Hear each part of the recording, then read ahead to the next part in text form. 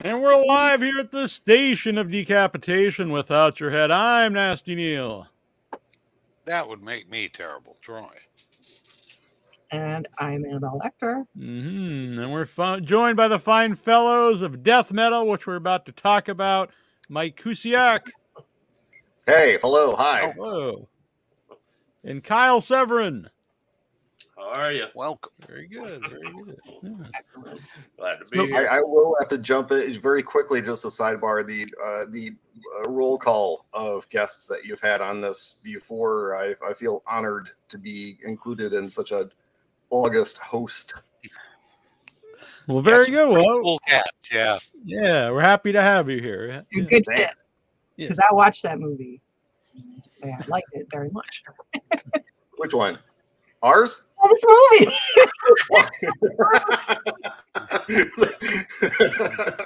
Well, thank you. I'm deeply pleased that you watched our movie and you liked it. Otherwise, you're on here for a different reason. See how this goes. Yeah. Well, so thank you very much for having us on. This is a deep pleasure. Hello. Hi. Hello, everybody. Hello, yeah. So death metal, for people who haven't watched it yet, can you give them an idea of what they would be in for? Death metal is, I would say the primary influences are the original Evil Dead and Fulci are kind of the two main ones. I mean, there's a lot of influences kind of sprinkled throughout. You can kind of, I mean, if you're a horror nerd, you can kind of watch the movie and be like, oh, they're this idea, you know, to do. But, you know, that's kind of the idea. The core concept is a really scrappy, independent, on a budget, but, you know, with a lot of heart kind of film. Like, I mean, again, like the OG Evil Dead. But, you know, going for you know, something that's, you know, something more serious, I would say.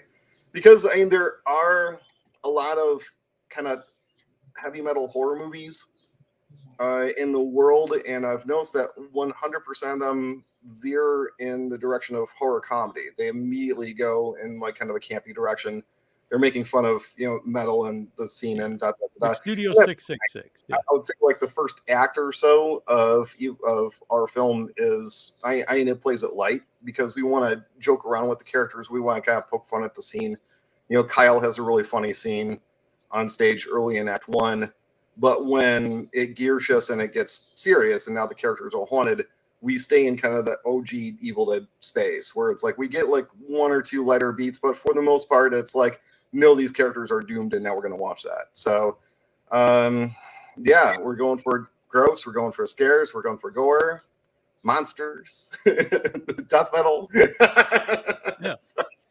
Well, you said there's a few movies that, you know, combined music and horror, but I mean, they're all intertwined. I think there's a big crossover audience. If you're into death metal, you probably like horror.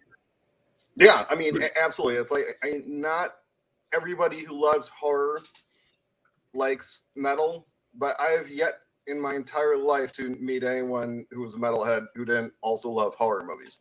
I mean, there's an entire sub. I mean, you could say that death metal as a whole, as a genre, is the horror movie of music in a sense. And I mean, it comes straight from the core guts of it. I mean, you know, the very first time that the world heard metal was Black Sabbath playing Black Sabbath on the album Black Sabbath, and we open with Rain, and Spooky Bell, and Ozzy's telling us about the scary dark guy who shows up and spooks him. You know, it's right there from the beginning. And so yeah, it feels like kind of a natural, you know, kind of thing. And ultimately I made this film because my two favorite things in the entire world are horror movies and metal. And when I finally had a chance to make a feature film, I thought, you know what? I'm going to do a chocolate and peanut butter kind of match. I'm going to smush them together. So that's how we made a movie, and that's why we're sitting here. And I love that you played it serious. There's the fun stuff, but exactly what you said. Like, Studio 666 was a lot of fun. It had a great gore, cool. And I know it's not metal per se, but a rock kind of vibe, right? And right. I think everything you've said is so, like, you could say, oh, it's kind of Evil Dead, and that could feel really like a ripoff, but it doesn't. It doesn't feel that at all. It's like it has the elements of Evil Dead, but it's not like you're trying to make Evil Dead. It's not like that. I feel it's Yeah, I've seen a lot of movies that try their hardest to just be Evil Dead, to just kind of do a rubbing of it. And the idea is to be influenced by something, but not to just be like, oh, well, here's the scene where this happens. And we have, the influence is very clear. I think that the best laugh in horror come from features that played it straight. Yeah, I agree. I agree 100%. Yeah, I don't think there's a single moment in Return of the Living Dead where the characters actually like laugh at each other, but that's one of the funniest movies I've ever seen. Yeah, because the horror works great in Return of the Living Dead. I always think that the horror has to work for a horror comedy to work. Yeah, it has to be both. And I mean, again, like another influence in terms of the structuring of the tone of this movie was Blair Witch, in the sense that the first time I saw Blair Witch, I was actually in film school at the time. So watching three dopey film students go out in the middle of the woods with their bullocks and try to knock together a movie, I'm just like, oh, that's my life. And watching them kind of goof around and have fun, it makes us like them, and we're laughing along with this movie. It's a very funny movie right up until it's not. Yeah. And then it's like, from this point forward, these characters are doomed. And the first act doesn't alleviate that. It makes us like them because we like people who make us laugh. So that's the idea of like the lighter moments when the band members are bickering or Kyle's making fun of them or stuff like that. And then when things go south, then we're just like, oh no, oh yeah, Devin, oh no, he's gonna nosebleed. We've all seen movies where you're really just watching to see the people get killed, and it's fun just to see them killed. But it means more if you're into the characters when things. This kind of thing too is like I love horror comedy as much as anybody else, and I love gore as much as anybody else. But I've read a million screenplays. I've seen a lot of horror movies where you're not taking that time to establish the connection with the audience. And so it's just like, dude, he got his head chopped off with a chainsaw, bro. And it's just like, well, that's nice, but unless you tell us why we care, then we don't care. Again, whoever he was, you don't even remember. Again, looking at Return of the Living Dead, it's like, we don't get a amount of time with the punk rock kids who are kind of driving around, but like each of them are distinct enough.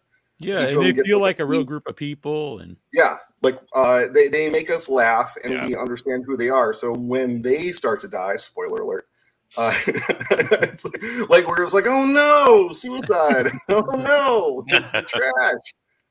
So anyway, that was the thought process. There was very it was a measured idea in the construction of how this film came out. Yeah. This is kind of a tangent of Blair Witch. I see a lot of hate for Blair Witch today, but I think if you weren't there when it came out, I don't think you can really like appreciate the movie because there was the buzz about it. It was like the right spot of the internet where it was around, but it wasn't like if it was today, like everyone would know it wasn't a real movie. But there was this weird buzz, like is this just a legit thing? You didn't really know. And then since then, we saw so much found footage. If you watch it now for the first time after you've seen all these other found footage movies, I don't think it would hit you the same. Yeah, I think I deeply love the original Blair Witch. And again, like when that movie came out, like half the people I talked to hated it. They was like, "Oh, it's the worst thing ever." Blah. I couldn't see anything. I thought it was brilliant, and I still do. To my mind, it's one of the more deeply Lovecraftian movies I've ever seen, outside of actual Lovecraft adaptations like Reanimator, From Beyond XYZ. But it's like, just in terms of mood of the fear of the unknown, it's hard to top. And the only mystery, to my mind, of Blair Witch is why that movie didn't launch a million found footage movies in the same way that Paranormal Activity did. Because Paranormal Activity hits, and immediately that's the thing, where we see dozens of them, millions of them. Why didn't that happen in 2000, 2001, 1999? I don't know. It's one of the mysteries of the universe. Yeah, a lot of people here, Horror Asylum marketing on Blair Witch was a masterclass. Yeah. Absolutely. Hello from Jamie Hill from Skinamarink. Love Blair Witch. But Hey. we're here to talk about death metal. So, Okay. Kyle, Fine. we can go back and forth. Kyle, how did you get involved in death metal? How long have you known Mike? When did we shoot it? 2017. Is that right? Yes. Okay. Since then, it was weird. Somebody sent me a post that Mike put out about wanting to do this movie and was looking for a death metal band or bands, and so yeah, I answered it. Okay, because I had done a movie, I don't know, 10 years prior, maybe not that long, and I was like, oh, it's kind of right up my alley, and contacted them, and he told me it was about, and it was a kind of the same thing that I did. It was wanting to bring, yep, there it is. We shot that in 2008, came out like 2010, but same thing, wanted to bring death metal and horror movies together a little more than, you know, the movies from the 80s and the 90s, Black Roses and Trick or Treat and stuff like that. And because being in a band, I've been, you know, touring the world. I do all these festivals, and you always see horror movies. Everybody's got horror movie patches. Everybody knows horror movies in the extreme metal world. But when I go to horror cons, because I also do a lot of horror conventions, nobody's familiar with death metal bands, or, you know, not that much. Certainly not as much as the other way around. So, you know, hey, why not bring these two a little bit together? And I'm in both worlds, so it'd be great for me for any opportunity to do it. So it just seemed like a cool thing. And I contacted him, and, you know, right away he was like, are we talking about the Incantation? I think that's the way he put it.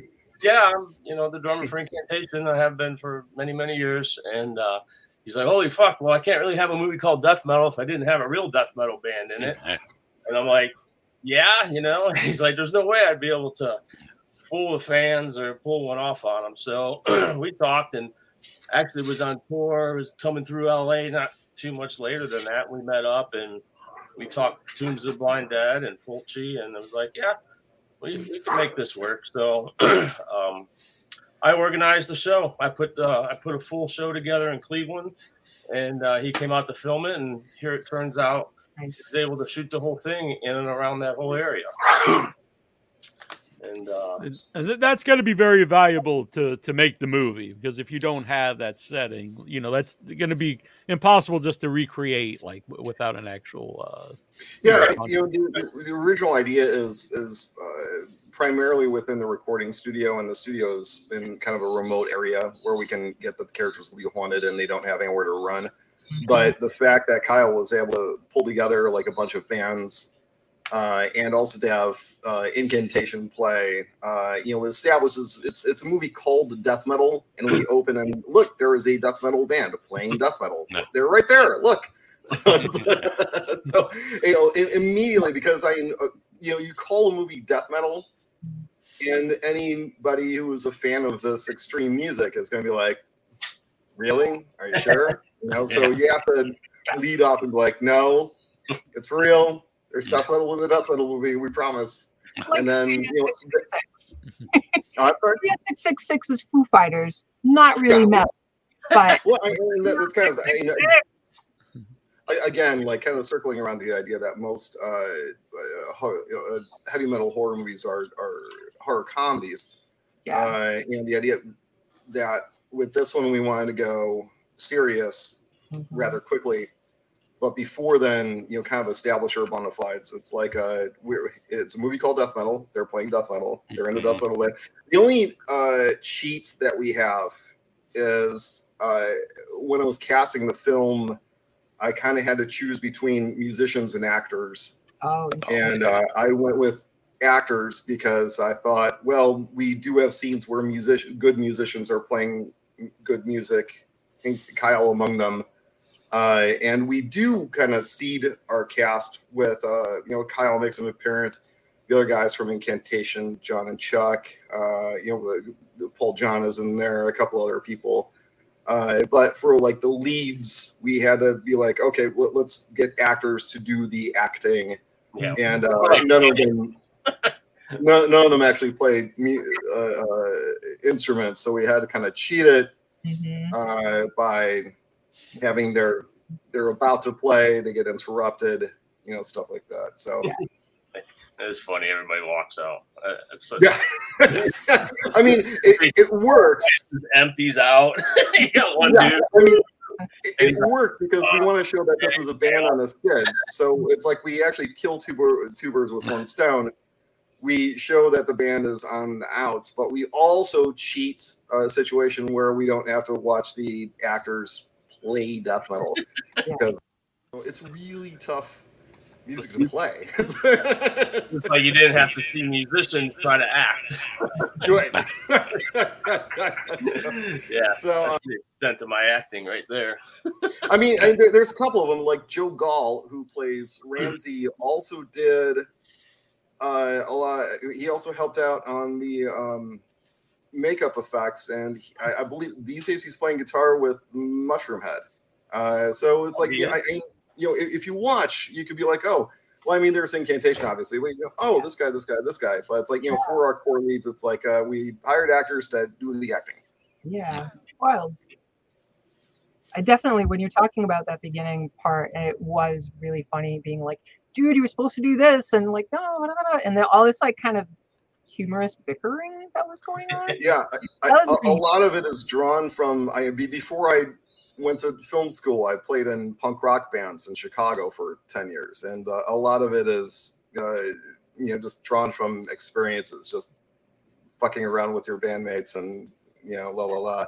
And the core idea was, even back then, back in Chicago, the band that I was in at the time, we cut a demo in this really spooky old brick building. And the whole time that I was there, I was like, man, what if this place was haunted? Because it looks like it. It's shadowy, like you go in the corners. It's really like old. it is. Yeah, and there was another demo that we recorded that we did it at the engineer's, like his family owned like a fishing cottage that was out, like way out in the middle of nowhere. So it actually plays to a certain reality that you would actually go to like some really rural place to cut an album because I've done it.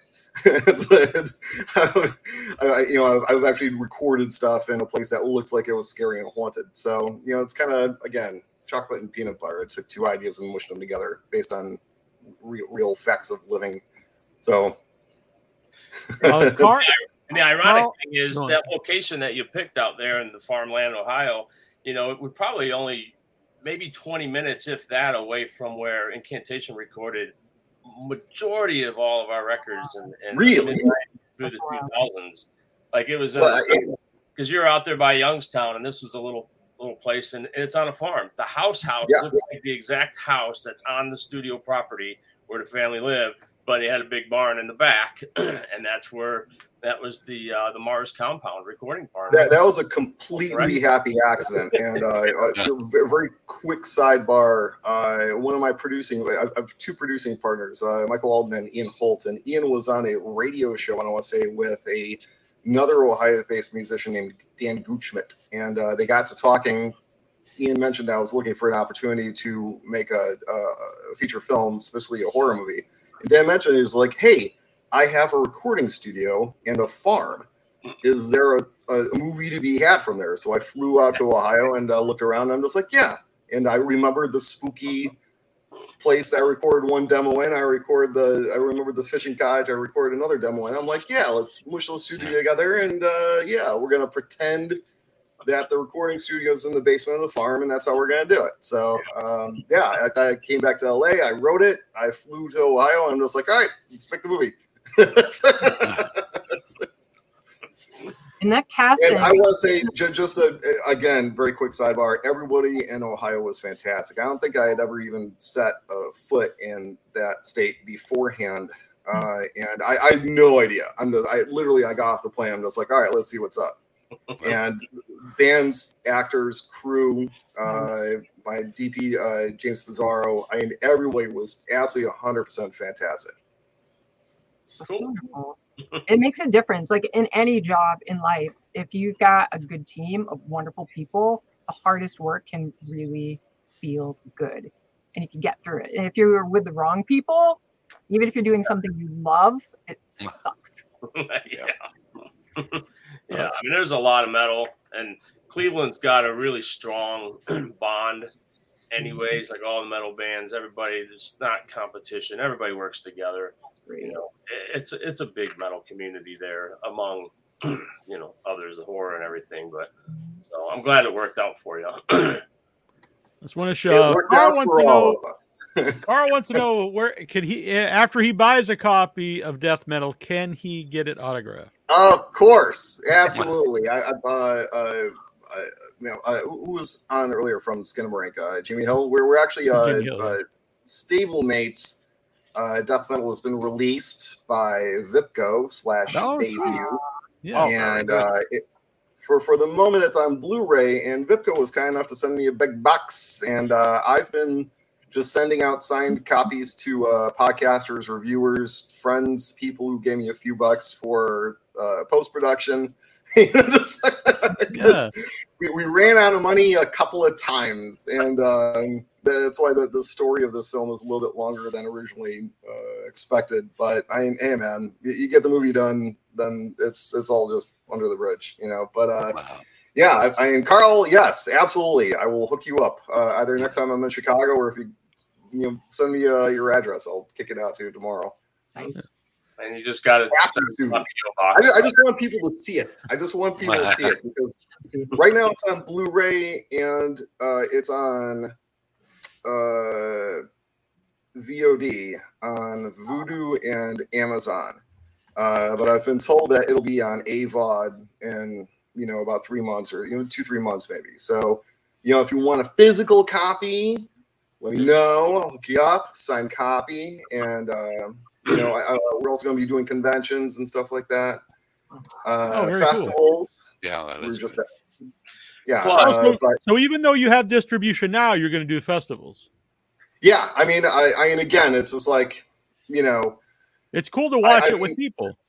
Well, I mean, getting the movie done is one job. The next job is to get people to just watch this fucking thing. It's just like it worked for all these years just to be like, all right, well, there it is. And it's like now it's like, watch it, please. I'm just saying, a lot of people, they'd go to the festivals to try to get distribution, but I know, yeah. But it's cool you have the distribution, go to the festivals. But like I said, it's cool for people to also they get to see it on the big screen, which is the best way to see it. Yeah, we actually also just played Horror Hotel a couple of weeks ago, and the next big one I want to say is, and we had one in LA as kind of a premiere event kind of a thing at a bar called Knucklehead in Hollywood.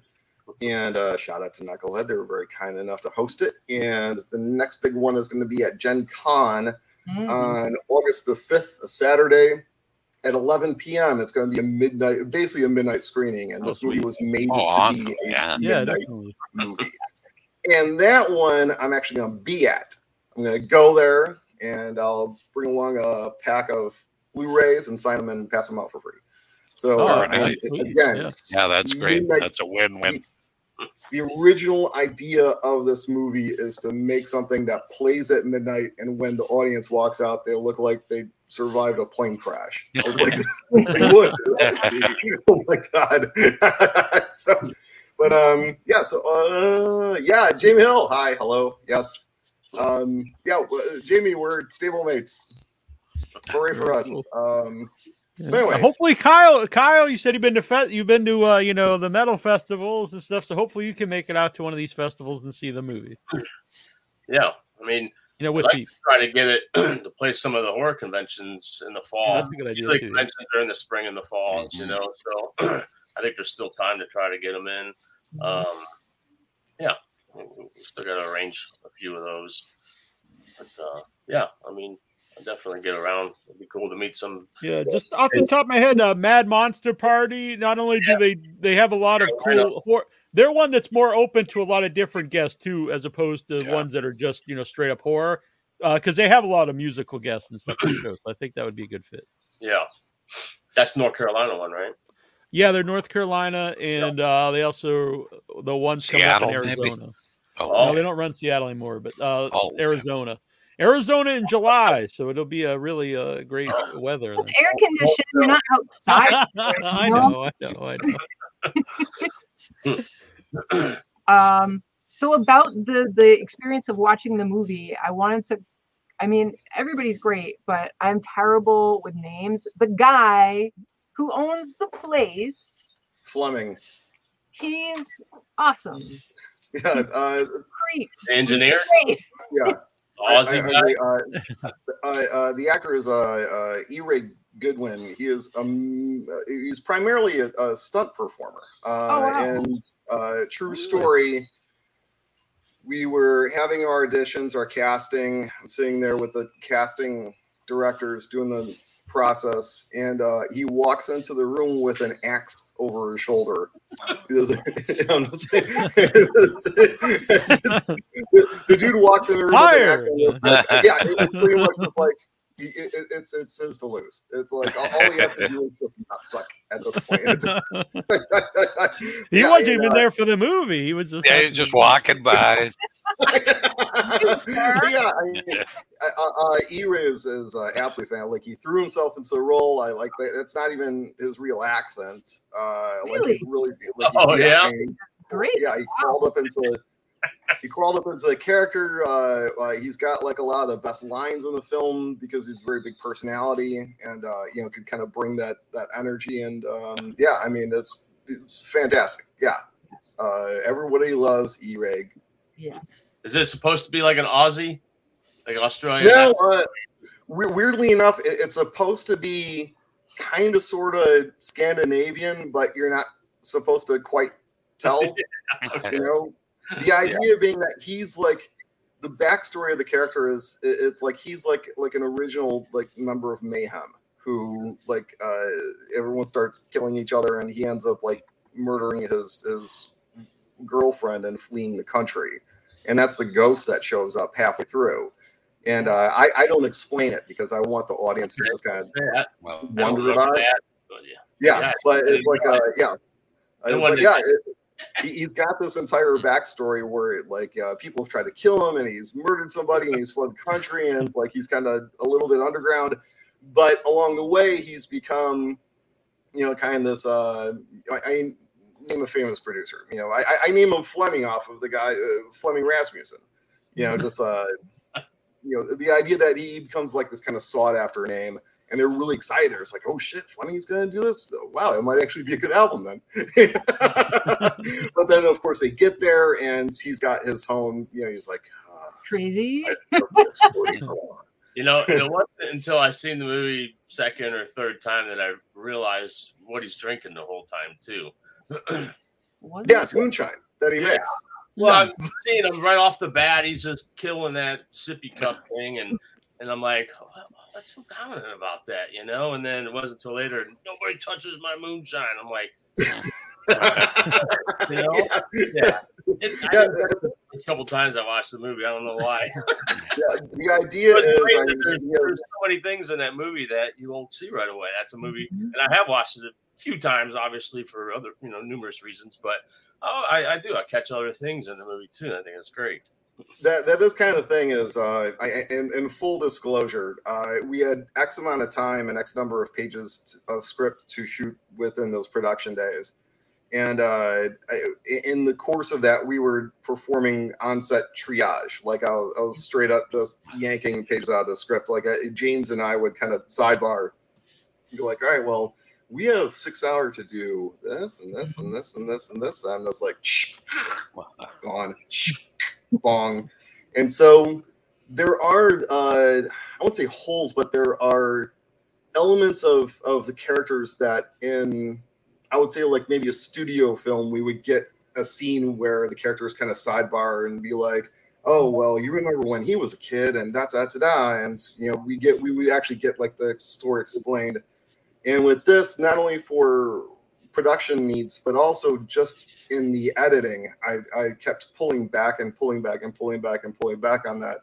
So there's elements of the characters that go almost completely unexplained. And like it might be confusing, but I think that it's the kind of thing where you want to watch the movie a second time, and you can kind of like, for instance, the relationship between Shadia and Ivan.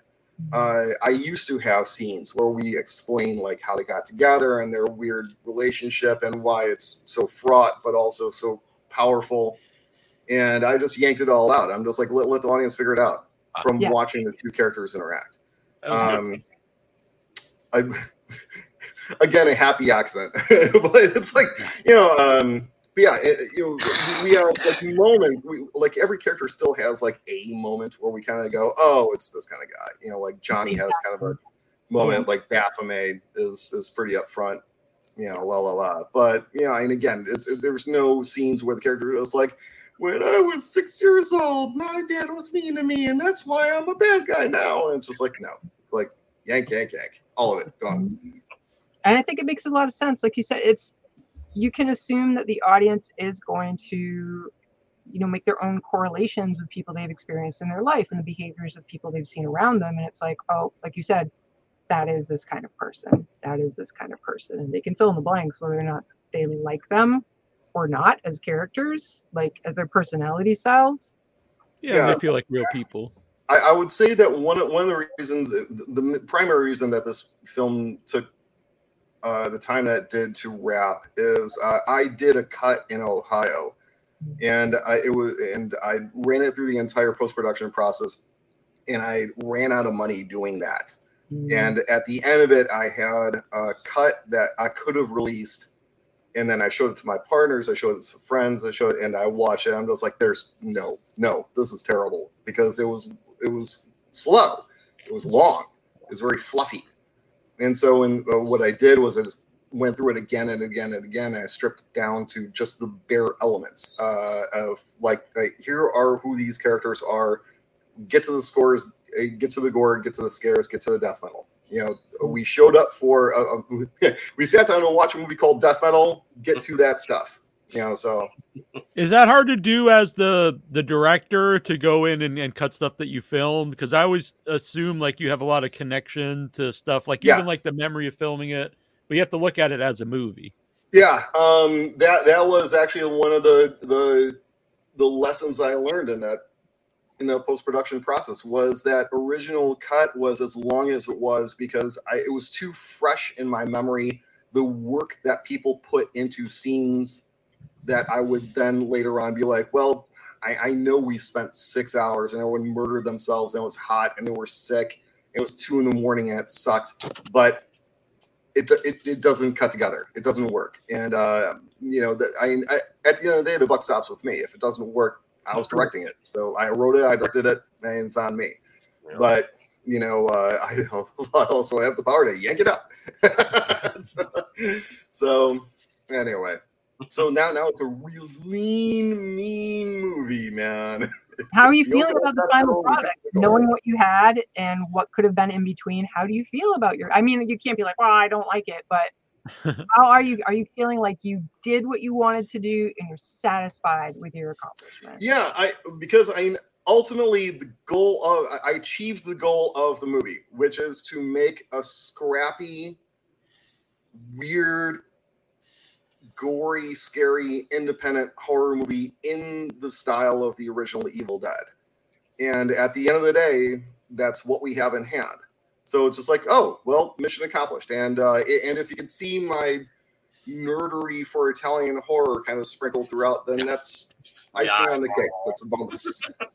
I know, Kyle has mentioned it in the past. He's noticed it. Not everyone understands what they're seeing, but Kyle does. He's as much of a horror nerd as the rest of us. Yeah, and I like that there's a lot of actual gore, and I was really impressed. I'm not going to give away some of the scenes, but yeah, some of those I was like, oh, good, he pulled that off right. Yeah, I have to say, because this is Without Your Head, the Station of Decapitation, there is an amazing decapitation, and that's as far as I'll go. But it's fantastic, and also very weird, which I appreciate. Yeah. I will have to mention there are $40 worth of maggots in this film. Wow, that's got to be a lot. You usually hear gallons of blood. This one's for yeah, the amount of maggots. When there's pig guts, our FX guy, Great House, went and got real pig guts. So when you see pig guts, it isn't latex and whatever. It's guts from a pig that died in service of this film. Did your cast know that when they were in the presence of pig guts? I will say this again, going back to the casting process. Caitlin Newberry came in, and I will say 100% of the people in this cast, generally speaking, when you're casting, like someone walks in and like within 10 seconds, you just know. Like I cast everybody in this ensemble, like in my head, like the moment they showed up. Mm-hmm. I mean, some of them are more overt, like E-Ray and his axe, but like, Nico immediately, it's Johnny, Caitlin, when she came in, I'd seen several other people who were good. And I was just like, well, here's a happy problem to have. I have like 5 or 6 people who are good. And she came in and it was just like, oh, her. Yeah. Obviously it's her. And, just in the course of that conversation, I'm like, listen, if you get this role, just understand that I'm going to take you to a farm in the middle of nowhere and I'm going to dump like fake blood on your head. Are you cool with that? And she was like, oh yeah, absolutely. She's like, that's why I'm here. Like, sold. Yes. That's the person. Yeah. Because that's the other thing too that I encountered with 100% of the people that I worked with in Ohio, where their cast, crew, everybody was kind of a can do, let's rock, let's do it. There's no preciousness. There's no I don't know, Hollywood. It's like, no divas. Hey man, we're making a scrappy independent horror movie for like $10, but at the end of the day, it's going to be gory, it's going to be scary, it's going to be cool, and your name's going to be on it, and we're all going to bust our fucking asses to do this, so it's good and it's fun for the audience and And we're just like, let's do it, let's rock, And so, and a lot of that are in my After Party Massacre movie, so that literally was made for $10. And if you get a chance to see that, and if you see what we put them through in that one, yours was a breeze. This one definitely also has death metal and gore. So, hey, man, Kyle, you're nudity and lots of nudity. There's nudity and death metal as well. But it's like, Kyle, you're making a name for yourself. You have an aesthetic. You're an author. When I mentioned Cara Joy Reid, who was in the film, she said it was one of my all-time favorite film sets to be on.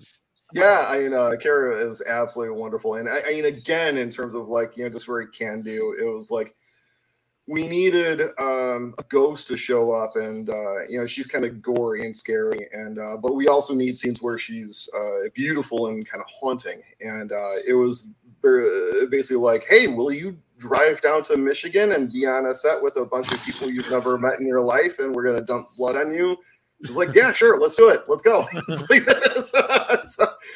awesome. She was great. Awesome. Can't recommend more highly everybody that I worked with on that film. Kyle included. Oh.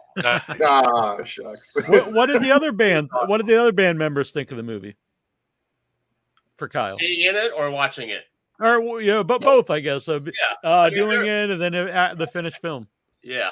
Well, yeah, I mean, they were all just as excited. They're all horror fans, especially Chuck, the bass player. He's the taller one that I had the conversation about the sexual disease that he may have gotten across the seas on tour.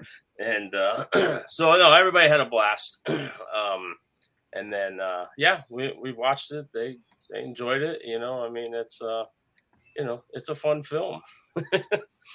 I will say, just as a little thing, the scene that they have, we just kind of like threw together with the actors. I grabbed 2 of the actors. I'm like, listen, there's a version of the scene that's written out. Can you I'm going to go shoot the merch table scene over here. Can you guys just kind of improv this out over here? So they did like just kind of a bunch of takes, and the scene I just kind of like cut together. And in the original version, like John is just kind of there, and I felt bad because I'm just like, well, there's Kyle's riffing on these guys, Chuck is being funny, and John's just kind of there. So I like went through like every kind. I'm like, let's find the take where he's got a line.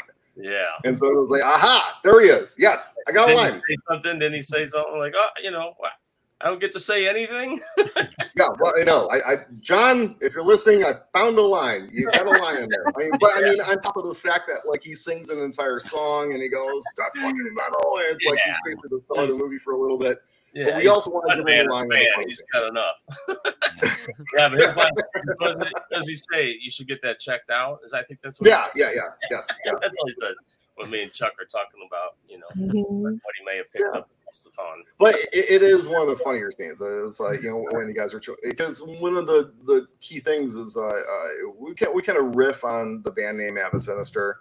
Because it's kind of the idea of like goat horror, skeleton witch, where you kind of take two spooky words and you smush them together, and that's your band name. So yeah, I should also say that for the merch table scene, I got real T-shirts printed up, and nice. I got like Dan Guchmet got me like a deal from a local person. Nice. So it actually made more sense to buy like get 1,000 of them made up. Wow. So for years, I had like almost 1,000 Abba Sinister T-shirts sitting in James Pizarro's garage, and he finally sent them to me, and now they're over there. I know. I have hundreds of Abba Sinister T-shirts, and I am more than happy to give those away for free. I'll wear it here on the show. That'd be pretty sweet. Yeah, I mean that's the only reason I haven't been mailing those out is because they cost more. It's expensive. It's weirdly expensive. Yeah, shipping is expensive. Send you shipping a self. Yeah, this is $3. That's easy. Yes. Self-addressed envelope. Yeah, that's how it used to be back in the day. So yeah, like shirts. Like when we had the screening at Knucklehead, I was like, take shirts, stick them, wear them, and hopefully enough people see death metal that eventually people know what like Abba Sinister is. It's like otherwise it's just still a free shirt. You can use it to wash your car. Someone does a lot of eBay. I know the pricing has gone way up. It used to be about $2 to send something first class. Yeah, I mean, I'd be more than happy to mail them all over the world and be like, here, take them. Yeah, international, like, don't even. Then you're getting into like $40 or $50. So. Yeah, I'd go broke instantly if I tried to actually send people these T-shirts. So you have to hit me up in person, I guess. But anyway, what else? What's going on? This is from Craig Muckler, who produced Microwave Massacre in the 80s, and he's come back to make movies. But he just wanted to wish you guys good luck, that he's done a lot of cult films, and they're all independent, and good luck to you guys. Cool. Yeah, that's the thing, man, is like, it was tough. I spent every penny I had in the world on this film, and it took some doing, but at the end of the day, I'm very happy with the film. I'm happy that people are enjoying what they're seeing. I mean, it's very like everyone reacts to it. It's like they understand that they're watching. Like it's not The Conjuring, it's like, again, like the original Evil Dead. It's very scrappy, independent. It's all about it's like I would liken it to early death metal, where it's very raw. You're probably hearing it like on a traded tape, but you're just like, what the fuck is this? That's the idea. Along those lines, seemed like it was a lot of it's filmed handheld, which kind of gave it kind of like a documentary kind of feel, which I thought really added to the movie. Yeah, James is he's got like a deep background in Steadicam work, and I showed up. Here's me. I showed up in Ohio with like a 92-page long shot list, and he looked at this and he's like, no. "We're not going to have time to do 92 pages worth of setups." And I was like, "They're just ideas." He's like, "But." Here's what we can do. We can take this entire page of stuff and we can smush it together in like one long move. Like one of the shots that I like the most is when the band first arrives on the farm and they're just kind of like walking around and looking around. Originally, that was like a 17 shot kind of thing where it's like the hand on the thing and they get off, and this guy looks this way, this guy looks that way. And James just throws it on Steadicam and just follows him. And as another happy accident, like the sun was coming down right then, so we get this really beautiful golden color. And it's like, oh shit, we're making a real movie. But yeah, it's like, I went into this like kind of over preparing in the sense that like I was like, we have to get shots of everything, and so instead it's just like as much as possible. It's Steadicam work, or else like you'll notice like some of the scenes are purposely very choppy, and that's me like trying to create tension by grabbing little pieces of like a big longer scene and punching in on stuff. So rather than do 25 setups for every ECU, it's let's do one long scene, shoot it in 8K, and then chop it up into what we need. And we have the strength of the file to kind of punch in where we need to. So anyway, there's a method to the madness. I promise. It's like I meant to do it. I promise. Colleen, it's more fun and punchy. Independent films or something infinitely more personal and entertaining instead of cookie cutter industry babies. Yeah, I mean, that's the idea. It's like, and Kyle can speak to this as well. It's like, because he loves independent movie as much as the rest of us do. But yeah, it is. I understood that we don't have the budget, we don't have the situation to make. And I'm not saying Conjuring movie pejoratively. I'm not putting that down. I'm just saying that that is a different animal in the zoo. And we're kind of over here. We're cooking hot dogs. On That's what's kind of fun lately about some of these weirder independent movies getting theatrical releases. Like Terrifier 2 goes to the movie theater, and I always think it's probably like a lot of the audiences are going to see it who like Conjuring movies, and then they just see Total Madness. Good. Yeah, that would be kind of weird. That's part of the fun for me of seeing it in the theater. Yeah. I hope that's what's happening. Cal's been very quiet. Throw a question at Carl. Kyle. Well, one thing I would like to say on the note, having no money. So, I do got to thank all the bands and the Agora and Chris and everybody who put that on, because, nobody asked for any money. All the bands, including Incantation, set that whole thing up, and it was just everybody was happy and was just honored to be a part of, because I think, we got the venue for next to nothing. And then, all the bands, Faith Extractor, Shed the Skin, Embalmer played. Yep. And who was Eric Wagner's band? He had a couple bands before he died. Blackfinger. Blackfinger, yeah. Not so much death metal, but it was a great band to have a part of the. I think that was all the bands that played. Later on, I brought in the Convalescence, and and again, just to speak to the music, I owe every band that showed up for that gig an immense amount of gratitude, and I had in the one thing that was better about the earlier mix was I had the room to kind of find a really clear spot for each song. And what happened was I ran out of money and I had a shit cut in my hands. So what I did was I shortened it, and I was able to find another producing partner, Perry Loop Productions. They came in and gave us financing on the condition that we use music that had been written and recorded by the son of the woman who runs Perry Loop, who had recently passed away. So in honor of his work, I had to basically take all of the bands that we had on the soundtrack and kind of shove them into one concentrated scene so we can make the room for Adam Bratcher's music.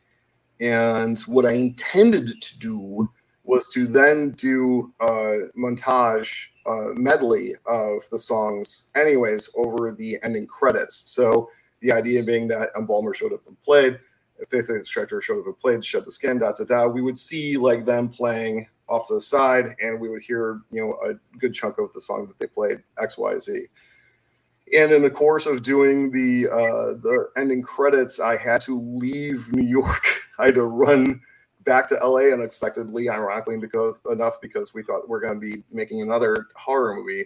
And while I wasn't there to kind of oversee the final ending credits version of that. So anyway, the point being is to my message to the bands who are in this movie. I know. I'm trying to, if we sell enough of these guys, then I'll have the money to go back into post-production and redo the ending credits so everyone gets their due. And there's actually a couple of typos in the ending credits.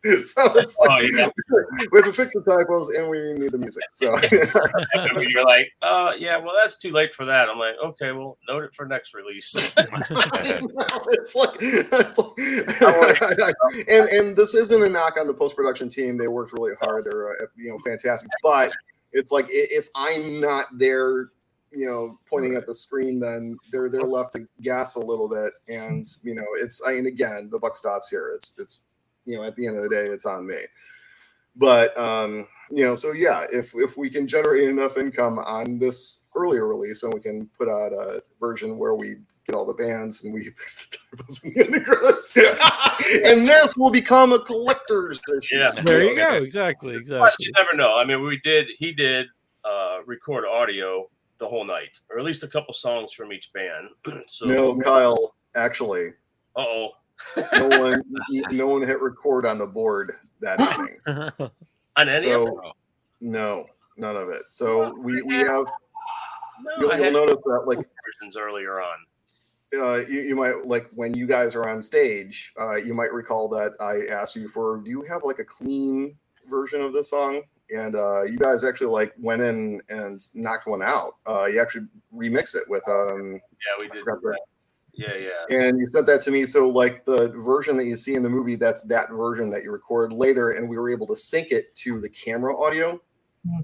But for like Embalmer, Faith Extractor, Shed the Skin, what I did was I went online. I bought the CDs online so I could take the clean version, so at least the song was still in there. But the idea is when we redo the ending credits and we put everyone back in and we get them on stage, then we'll be able to sync from the camera audio to the clean version of the song. I didn't think that was all of them. I remember that at some point. That's why I thought maybe it was just a couple songs that we had recorded. So, at the end of the post production, I was like, hey, where are the tracks for the live tracks for the songs?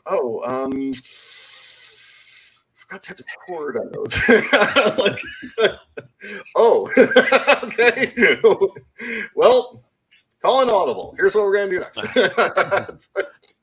Horror Asylum wants to congratulate Kyle on the new Incantation music video. It looks great. Oh, cool. Yeah, you know what? All that dropped today. Today was the official announcement of the new record that comes out in August. The new video came out today, and first date of the European tour starts tomorrow. If you're wondering why I'm not in Europe, this is clearly my basement, my studio. I don't do live touring anymore. I retired from touring a couple years ago. I do all the studio stuff now. So because I'm getting old. You missed that? Yes and no. I mean, I do. I miss it, but it was it was getting to be too much because I also run a construction business. So years and years, I'd play Rockstar all night, and then 2 hours later get up and do my schedule and run the business from the phone. And, it's just catching up with me. And I should be having more fun and enjoying, and I'm not. I'm trying to figure out when I'm going to sleep. And, so, and then I've been around the world 100 times, not 100 times, but many times over. I'm not missing anything now. But I love that 40 minutes to an hour on stage. The rest of the time, the staring at asphalt and the hurry up and wait and all that. Run with it, But now it frees you up to do more movies with Mike. Yeah, I'm down. I'm yeah. Mike's excited. Yeah. More gore, more horror. Yeah. Now Mike knows. Make sure that record is happening. Yeah. He has had his moment to come clean on our podcast, and moving forward. Yeah. I will, if it makes you feel any better, I forgot to hit record when I interviewed George Buttergeit, who the director of Necromantic at a festival. Yeah, I mean, are we recorded now? Are we recording? Yeah, yes. The new setup records automatically. I'll just throw it out there that Neil didn't actually click to broadcast this. And yeah, I did. Well, we might have actually at the same time because I was clicking it because I noticed that because I went to. But anyway, it's going. Film production is on its best day barely controlled chaos. So when stuff like that, I'm the director. It's on me at the end of the day, and I could say, well, I had 19 other things going on. Yeah. Still my job to remember thing 20. It doesn't matter, but. It is, you can either beat yourself up over it or it can be like, well, shit happens. Let's figure out a way to fix it. Yeah. So. I don't want to forget to give a shout out to Diablo Joe, who did a great audio review and a written review of Death Metal and kind of started this interview to happen. And it's a great review. Very cool. I really like the audio reviews. It really adds a lot to the site. And I was glad that you guys, watched it and reached out, and this came about. Yeah, absolutely. In fact, I used a pull quote and I put it on the one sheet. I sent it to him the other day. I was like, "Hey, look at this!" Yeah, absolutely. Knowledgeable. He's great. Yeah. So. So what's been there? What's been the What have people thought of the movie so far? What has the feedback been? I mean, everybody understands what they're watching, but 100% of the mic. Yeah. 100% of the people who have watched it have appreciated the gore, which is again thanks to our excellent practical effects team, House, Becky Ingram, Joe Gall. Everyone likes the gore, and a lot of compliments for the cast, and which surprises me not at all. Even when I was showing earlier cuts of this to just friends of mine and whatnot, like I just for the hell of it, I sent an earlier cut to Craig Perry, who produced the Final Destination movies. Oh, I was like, "What do you think?" And he was just like, "The cast is great. Like you cast really well, man. Everyone's fantastic." I'm like, "Yes, that's true. Yeah." So, and not everyone likes the metal. And that's kind of the thing is I'm circling all the way back around to the top of the conversation. Not all horror nerds, horror fans, whatever you want to call them, love metal, but all metalheads love horror. So, some reviews are just like, well, you kind of have to wade through this awful music video, this music deck, and they're just yelling, and then finally you get to the horror movie. So it's like, on the one hand, you make a movie called Death Metal, and you have to pay it off by Death Metal. Right. I was going to say, there's no movie. You gould have like folk music playing or something. There's no false advertising. I think you kind of warned them in advance. But yeah, if you're not into death metal, and you hit play on this movie, like if to you it's just then it's a little bit. You have to kind of climb over that hill to get to the rest of the movie. Well, maybe it scared them. Scared enough that they don't like it. That's kind of the thing, man. It's like at the end of the day, not every movie is for everybody. It's like it's a movie called Death Metal. I mean, that Rocky movie wasn't for that boxing. Yeah, like silly. I'm looking for the Burl Lives death movie. Right. Yeah, I mean, if you called a movie country music. Country music, and it's like, well, don't be surprised. All right, well, you sit down, well, I'll watch it anyways. And it's like, you know what? I watched this movie, Country Music, in the first 4 minutes, nothing but a band playing country music. What is going on? That coming? But at the same time, when I was having a conversation with Pete Castro, who runs Bayview Vipco, who's releasing our fine film Death Metal, the original conversation is the idea is if everybody who likes hockey at some point in their lives watches Slapshot. You know, or I wouldn't say everybody. You know, I would say everyone from a certain age and above. Gen X and older. You, in all likelihood, you've seen Slapshot at some point in time in your life. You know, so it's that idea. I mean, you call a movie, you know, basketball. You know, and if you like basketball, eventually you'll watch. Oh, there's a movie called Basketball. I'll watch that. You know, so it's, you know, the pitch is right there in the title. Look, he's playing Death Metal. Look. Yeah. I'm all about the death, you know, the metal. Yeah. And it's also shocking that the title was just sitting there. It's, you know, kind of going back to something you were saying in the beginning about the idea of, you know, here's this basketball movie that all the basketball people are going to watch. But if they actually know basketball and the people who made it don't know basketball, they'll know and be like, what the hell is this crap? And it's the same thing here. If we didn't actually know what there are. Yeah, I'm kind of to that. There are still like small things that keep me up at night a little bit. Like, for instance, speaking to that opening sequence, Abba Sinister is posited to be this band who everyone thinks is broken up. They're falling on hard times. You know, they're kind of flying apart. But we posit the idea that Incantation is opening for this band. In the real world, that makes absolutely no sense because, of course, the mighty Incantation. You know, these guys would be like 7th on the bill if they're lucky. You know, but you know, just purely because at the end of the day, for the same reason that we have actors playing the guys, it's end of the day, it's still a movie. So we had to have Incantation there. Incantation gets off. They make fun of the band. The band tries to go up. Make fun of it because that's kind of an inside thing too, because that shit happens all the time. Really? Okay.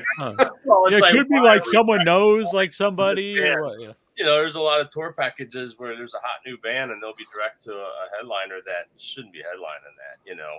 So there's always that going on too. You know, you get shafted, you know. Strong band actually, you know, they're direct support, but they're the main support. That's funny. Yeah. So yeah, I think bands not quite real, but real-ish. That we can kind of squint and go. Yeah. Yet another reason to not tour. Excuse me? Said, yeah, another reason to not tour. There you go. Like that. Like, this is the tour we're doing. I don't know if I can take that every night. Yep. So, you know, we may make fun of Abbas after every show. Abbas what? Abbas who? What? Yeah. Yeah. Okay. Good luck. Enjoy, you know, the crowd. And, you know, but that does happen, though. You know what I mean? You've got a strong direct support. And then when a headliner comes on, half the crowd leaves the show. You know, you see that shit all the time too. There's a lot of truth there. There's a lot of inside, which happy accidents. I'm sure that wasn't, you know, written exactly supposed to be like that, but right. Yeah, the way it goes down a lot. And you know, and we've been doing this 30 years, so we've seen it more than, you know, one time or another. So at the end, it's in memory of Adam Bratcher. If you wanted to speak about him. Yeah, that is the name of the son of the woman who runs Periloop, and he had passed away, and he was a guitarist and vocalist for a death metal band called Casket Sacrifice. And the idea being that that company would come in and help us complete post-production because I was every penny that I had in the world was already in the movie. I was tapped. And she was like, you know, we'll come in and, you know, finish out post, but we want, you know, some of Adam's music in there. And so we chose 3 songs that he had written and, you know, and again, it's like, you know, very prominent places. And then also to wrap it with a picture of him, and we went through his Facebook. We went through his Facebook and we found one of him throwing horns with George Fisher. And you know, while I was still in the studio, I hit up Kyle. I'm like, "Hey, do you know George by any chance? Can we get his okay to use this because I didn't want to just like throw it in there because there actually is a Cannibal Corpse song in there. It's one that Shadia plays on the ukulele around the campfire. So like, you know, Cannibal isn't like in the movie, but like they're, you know, a song by them is there, and then we rap on Adam Throwing Horns with George. And in another kind of way, a friend of mine who I was very close with, we lost him while we were in post, and he was also in a death metal band, so I made sure that a song of his was in there, his old band Prophecy of Azrael. You know, so in a weird kind of a way, it's a movie called Death Metal, and we have, you know, music by multiple people who are no longer with us. And, you know, the idea being that this is a very close-knit community. You know, it's one of the best things. I mean, not only do I love this music, but I also love the community as a whole because, like, for instance, this is one of the only types of music where, like, you can go to a Devourment show on, like, a Wednesday night and it's raining. And it's, you know, the 300 psychos in the city of Los Angeles, you know, 8 million people, the 300 nutcases who are going to go out for that show are there. Like, you walk in and you're immediately surrounded by all of your best friends. It's like, I've gone to a lot of shows by myself. I walk in and by the end of the night, I'm talking to like, you know, 6, 7, 8 people because it's like, oh, dude, Black Dahlia murder. And it's like, yeah, yes. It's like, oh, King Parrot. You know, it's like, and you just, you know. So anyways, it's that idea of kind of speaking of the memorial of people who, you know, are as passionate about this music as we are. And we want to remember them in the course in somewhat a semi-permanent manner of film. So that's the idea. Yeah. And obviously George was super cool about it. Yeah, he was great. Yeah. He asked me, and I just called George, and he was like, well, let me see the picture. He asked a guy, hey, do you care if your picture's in this movie Death Metal? Let me see the picture. So, you know, I had to tell him why I was, and he's like, oh, yeah, okay, totally cool. Yeah, I mean, it's like we're not going to sneak in like a plumber crack shot or anything like that. You know, it's like, no, it's like, you know, I think I was short on, like, you know, description. You know, hey, George, I got a picture in a film that I'm working with a buddy. Can we put it in there? And he's like, what the hell's the picture? Like, which is a completely rational question. What do you mean, George? Why, just say yes. No,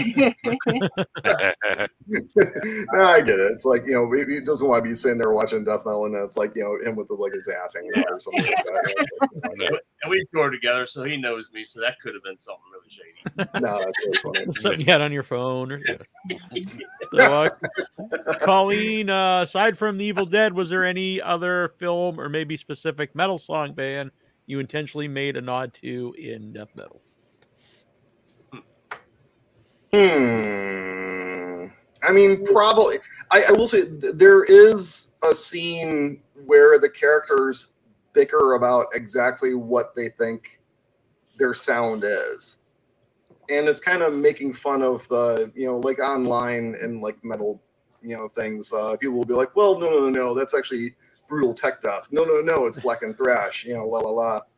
There is like a kind of a certain, like, I don't want to say elitist, but like, you know, kind of hair splitting in terms of, well, you know, is it they do that in horror too, horror movies. So yeah, exactly. About what genre something is doing. I mean, it's one of the funnier, you know, again, crossovers between horror and metal, but just like, you know, I've watched people like bicker really intensely. Is this grindcore or power violence? It's like, oh yeah. Do you like it or not? It's the best one that should be done. It's like, you know, so I know we do have like an entire scene where we kind of do a nod to that, where the guys are always like, I don't know, I always thought that we were X, Y, Z. We are. I thought that we were Stoner doing tech death brutal, you know, blah blah blah. Like, so yeah, it's and there's like little nods here and there, like throughout the movie, kind of the same way that there's like little influences, you know, kind of, you know, in Act 3, the way that the demons speak to Shadia is a little bit Cenobite-ish. It's also a little bit influenced by the end of Galaxy of Terror, which I realize is a deep cut, but I really love Galaxy of Terror. You need a giant worm to. Yeah. Yeah, I mean, there's Oh, that too. yeah. But Galaxy of Terror, the idea that these characters are kind of killed in these vignettes one by one, and then at the end of it, they all show up, and we see, they're ghouls that have come back in the manner of their death. So it's like, there's a little bit of influence from there, but they talk to her in this very mannered way. That's a little bit like Cenobites to a certain extent. I was thinking Cenobites. I actually wrote that in my notes when I was watching it for that scene. Yeah, and also a little bit, but I'm not in a threatening way. The idea was that they become enlightened in a way, that they're happy. It's like, no, you're gonna love getting murdered by the evil power of this cursed song. It's great. And like, they're not trying to be like, oh yeah, just take one hit of crack, Johnny. It's not like that. It's like they actually are. They're like Cenobites. They're just like, oh boy, pain really is cool. It's like, it's awesome to be tortured forever. So yeah, I mean, if you're a fan of horror, if you're a fan of death metal, like, it's very much a movie by, for, and about horror and death metal fans. But without being like we try not to be meta, I'm not crazy about meta stuff, like wink wink, just like this movie. It's just like, we want influence, but not like, hey, just like this other movie, so it's like little things here and there. It can be like, oh, that's a little bit like that scene in The Thing. There's a little bit like, XYZ, you can see the influences, but none of it is like so it's not Scream 7. It's like, anyway, what else? Well, would you ever want to revisit this world? Would you, as a sequel or something? I have about 30 pages of a sequel written. Interesting. Oh, very good. And because I realized that like all of my force has to go to getting this movie out there. Right. Like, I'm not going crazy on the sequel. I'm just kind of like, as scenes come to me, I'll write them and just kind of throw them off to the side. A lot of this first movie are dreams that I've had. And it's funny, we're on set and Johnny Yurko was just like, dude, where do you get this fucked up shit? I'm just like, I saw this in a dream like 20 years ago, and I remembered it. And now it's in a movie, and now like you can watch my dreams if you watch this movie. So like every once in a while I'll have like a strong dream. I'm like, that would be cool in death metal too. And so I write out that scene and just kind of throw it off to the side. So yeah, I mean, I don't want to spoil it, but it's like, the general shape of it is kind of sort of coming together while I'm working on other stuff. So that's the idea. Because there's Meanwhile, I mean, like just built to have prequel. Yeah, well, that's kind of the thing, is a lot of horror, especially a lot of independent horror movies, are kind of chasing the ring of achieving what, like, say, Terrifier has done with Art the Clown, and that's to kind of establish a character who becomes like kind of the ambassador for the franchise, for the world. Like, everyone's trying to find like who's that new. It is one of the only modern ones that's really caught on, I think. I mean, I've seen a ton of them try, and more power to Damien Leone for actually pulling it off with Art, and the actor's name escapes me. I'm sorry, but yeah, it's like I mean, Art is like a strong enough of a character to actually like kind of get a hook into that, literally, in a sense. With this one, like, it's not driven. This franchise isn't driven. Franchise already, but this idea isn't driven by like a central. Like, I don't think that like every movie is going to be about like the composer shows up and gives everyone a hard time. It's going to be more about like an aspect of like death metal. It's always going to be something about death metal in a horror movie, but probably a little bit more of a. I don't know. I'd like to have like some characters continue from the first one, but it's not going to be like, here's my mean character who shows up in every movie. Well, I was thinking like Hellraiser series. You've got everything. There's Cenobites, right? Those are always around, but it's the stories are all centered around the box, right?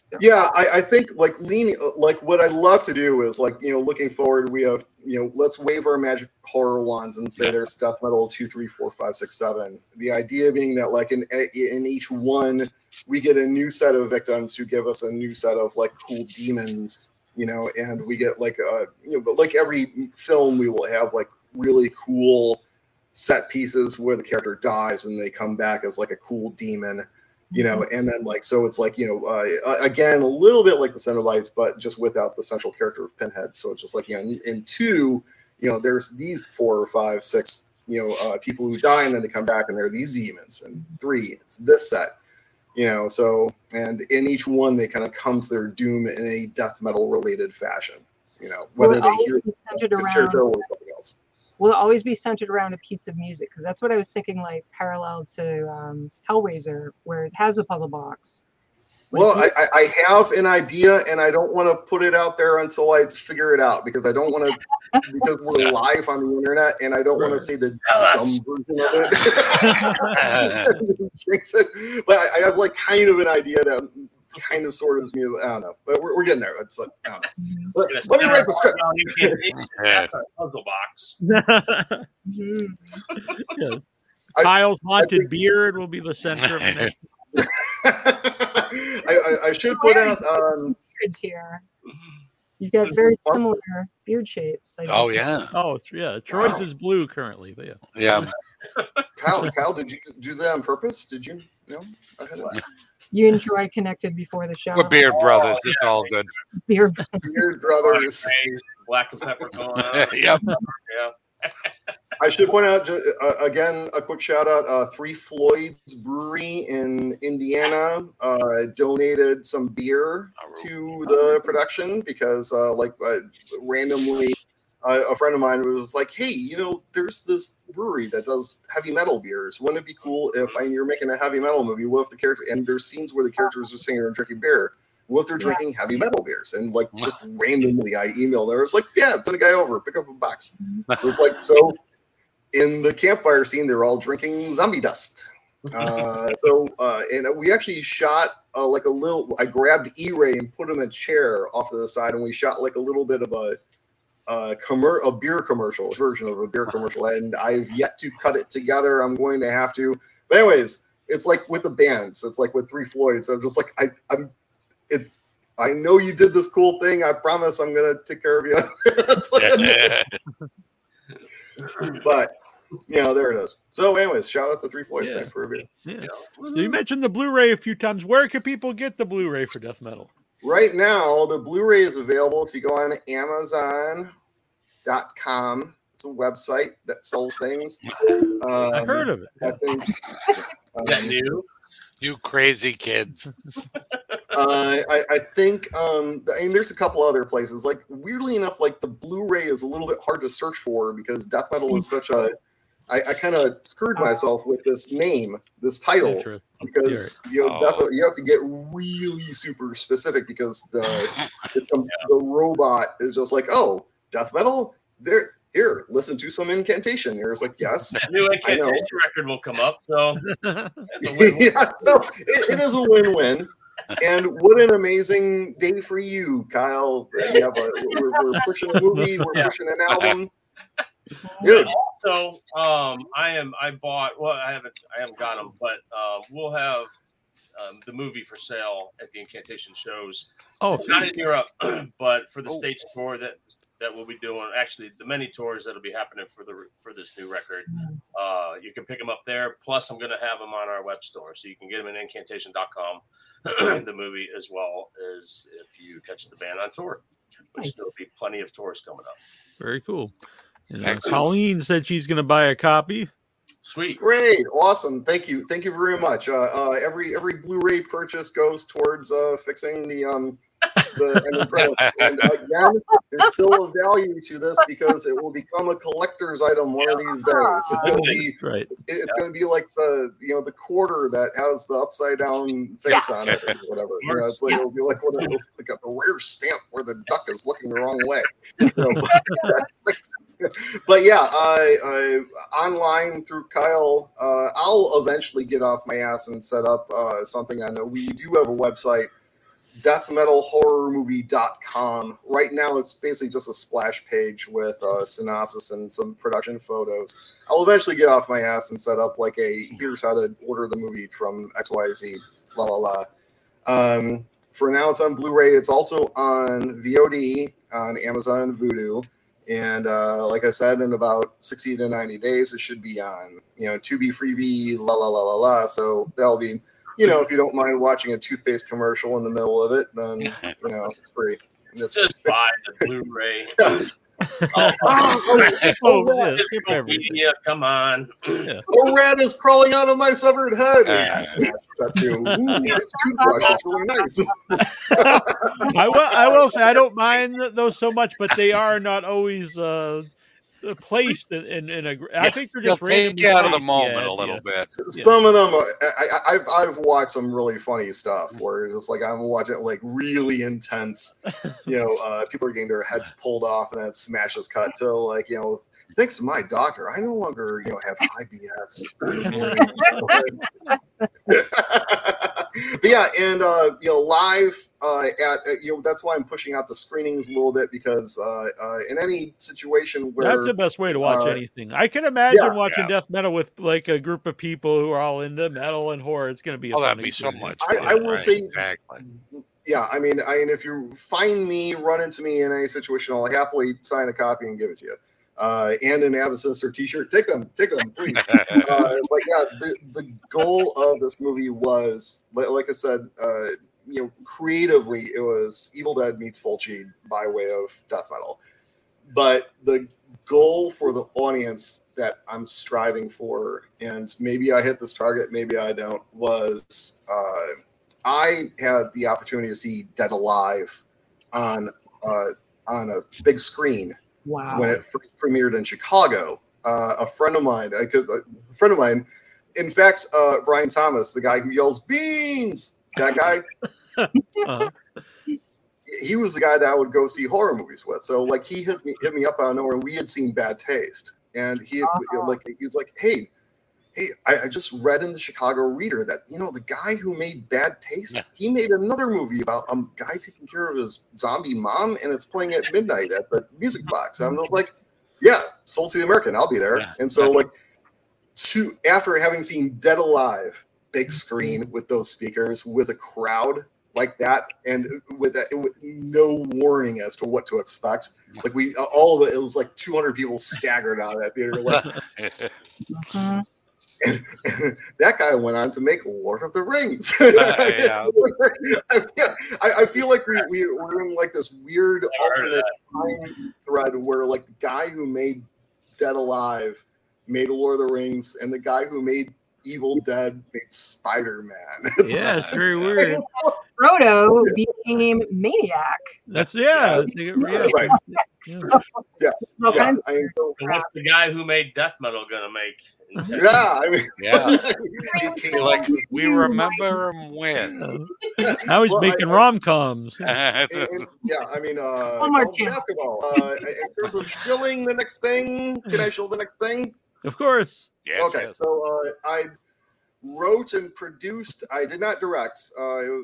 There's a movie called From the Shadows. And again, I didn't direct that. It was directed by Mike Sargent. I wrote the screenplay, and I was a producer on it. And same producing partners as on Death Metal, Michael Alden, Ian Holt.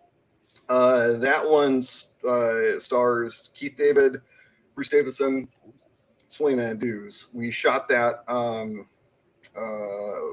in New Jersey, and that is coming out in September. September 22nd, I want to say. And with that one, we're actually going to be in a couple of theaters. And then we're going to go to VOD and all that good stuff. So, there it goes. The new Marvel. Right in the new Marvel movie. So anyways, that's the next thing that's coming out, and that's later this year. So, awesome. Very, very, very pleased. Yeah, that's very exciting. Yes, I know. We're very happy with the end result on that film as well. So, and then after that, we've got the next set of movies are slowly but surely coming together. We're getting there. So hopefully I'll be getting these 2 movies out this year and next year sometime. If the gods of Hollywood smile down upon their favored son, if the lords of metal and horror give me your Lemmy, bless your son. Wes Craven, bless me. If I get these blessings from metal and horror lands, then we can be standing on a set, next year. So we're getting there. That's very exciting. I'm looking forward to seeing more from you. Yeah, exactly. September, we'll look forward to, going to the movies to check the next one out. Yeah, 5 theaters, and we're still in the midst of pulling together the LA premiere. So if you're in LA, we're still pulling together the red carpet. So we're looking at a couple of places talking to people doing the thing. Well, Neil and I we watched a fun one last week. Limited theatrical release. Mad Heidi, yeah. Yeah, it played one night. Yeah, it was very cool. I've seen trailers for that. It looks really good. It was so good. Yeah. Kyle, have you heard of Mad Heidi? I have not. It's good. Yeah, so a lot of head explosions and cheese. Yeah, lots of cheese. Yep. Yeah. Okay, I like Velveeta. Sort of like Sound of Music-ish kind of vibe to it. Right. Well, yeah, because do you remember the old Heidi, the original, where she's living with the grandfather in the mountains? They're making like goat cheese and stuff. Oh. Pretty dull thing, Yeah. But yeah, it's a mad horror version of the original Heidi. Wow, okay. Is there a band called Swiss Misanthrope? Oh, I hope so. If there isn't, there should be. That is the band of death metal too, I believe. Yes. No, that's definitely gotta be a punk rock band. That's a punk rock band. Let's get three women with instruments. Swiss Misanthrope. Let's get them out there. Pick it out. Give them some braids, and we're good to go. Kyle, where can people find you to see what you're up to next? I don't know. I guess on the internet. I don't do a whole bunch of social media. I didn't mean back to your house or anything. I live at, I have a couple bands. Shed the Skin, which we were mentioning, is in the movie. That's one of my other bands. And we put out a record every couple of years, and we're working on another one as well. So, I don't know. I don't have like my own website or nothing. I'm not that cool. You can just follow the incantation stuff, and that's still my main gig. I'm just not doing live. And you said that dropped today, that album and video? Well, the news of the new record dropped today. August 25th is the release date, but today was they do it now. You do it all one blast, New record, new video, new tour dates, blah, blah, blah. Here it all is. Blow up the internet, for a day and see what the flavor is tomorrow.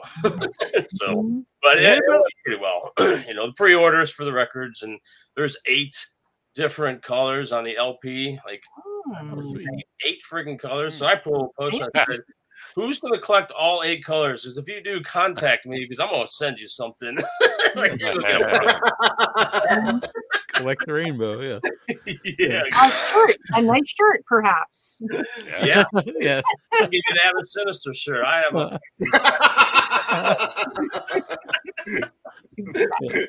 Annabelle and I might be in LA in August, but we might miss the premiere, but we'll see.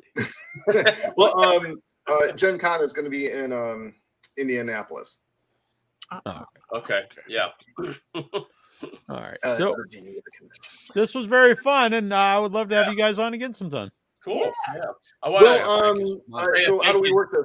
Do we go away, or do we just kind of hang around in the background and watch? Well, yeah, we got Alice is coming in. If you want to stay a little bit and say hi, that's cool. And if not, you guys can take off. Yeah. Okay. I'll say hi.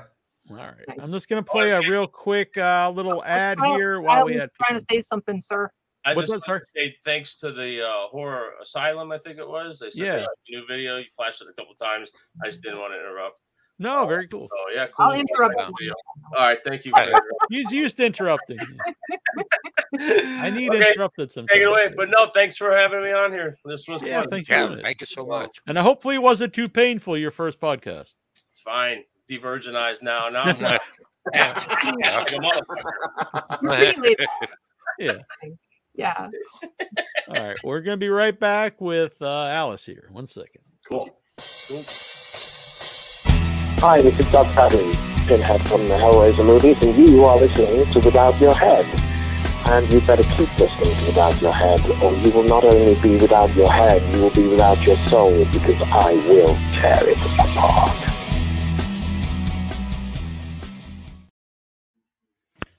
Hello. Here. Alice, can you hear us?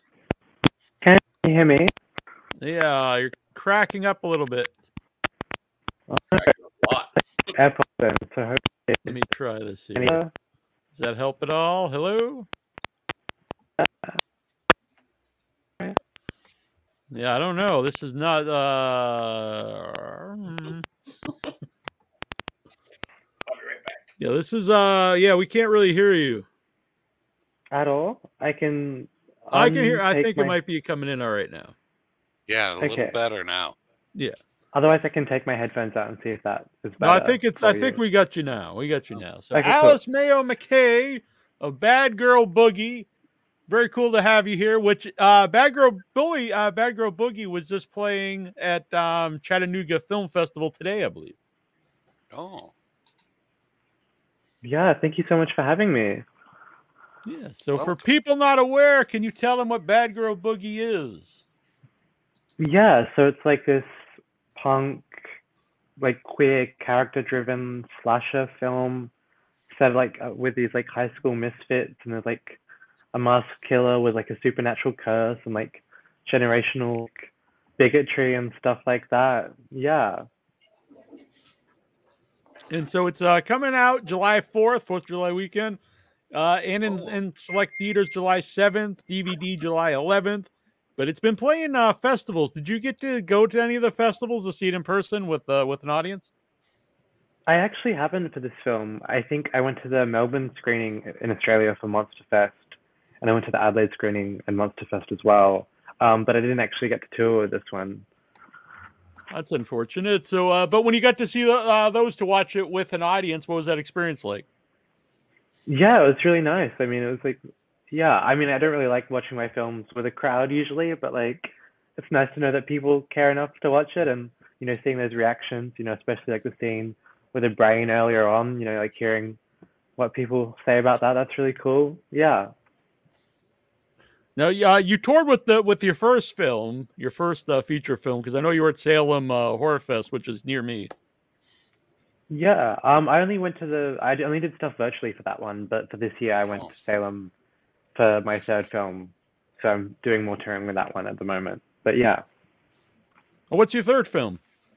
It's called T Blockers. So it had its world premiere at Salem in April, which I was lucky enough to go to, and then it's playing Outfest next month, which I'm going to as well, and then Fantasia after that, and then Popcorn nice. Frights. So yeah. Now, for people who don't know, when you first made your first film, you were 17? I was 16 when we shot it. I'm like 15 when I started writing it with my co-writer. Yeah. So at that age, I assume you didn't go to film school. So like, what did you do to prepare to make films? I know you made a lot of shorts. Yeah, I mean, I think making shorts was like the biggest like film school and preparation I could do.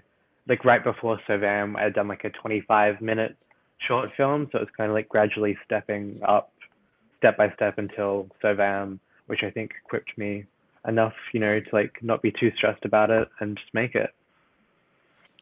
What did you like your family and friends think when you're like, I'm going to make a movie? No, my family actually really supportive. They're not like a horror fans, like they're not super on board with the genre stuff, but they like the idea of me making films, which is nice, and have been super supportive. And yeah, I mean, a lot of my friends I've found through film or like film adjacent, like arts and theater stuff. So yeah, it's been just hanging out with a bunch of creatives, which has always been supportive and great. So a lot of my that. yeah, well, I was gonna say a lot of my independent film maker friends Almost none of them went to film school, but they learned a lot from watching like DVDs, like the extras on DVDs and Blu-rays, anything like that. As far as you're concerned, I don't know. Yeah, I think so. Bill Moseley is in Bad Girl Boogie. How did he get involved? Well, I mean, I've always been a fan of like Rob Zombie films, like a big fan. And then I had this like small voiceover role, and obviously didn't think he would do it because he's Bill Moseley. Right. But I reached out to his agent, and then she kind of like told him about the film and sent him the stuff, and he was actually on board with it. So I think it only That's took like so a couple cool. of weeks from like sending it to him and then him recording it, and now Bill Moseley's involved in like this punk queer horror slasher film, which I think is, I mean, as a fan of his work, that's just really cool. Oh Yeah. yeah, Yeah, Bill's that's a great totally guy. badass. Yeah.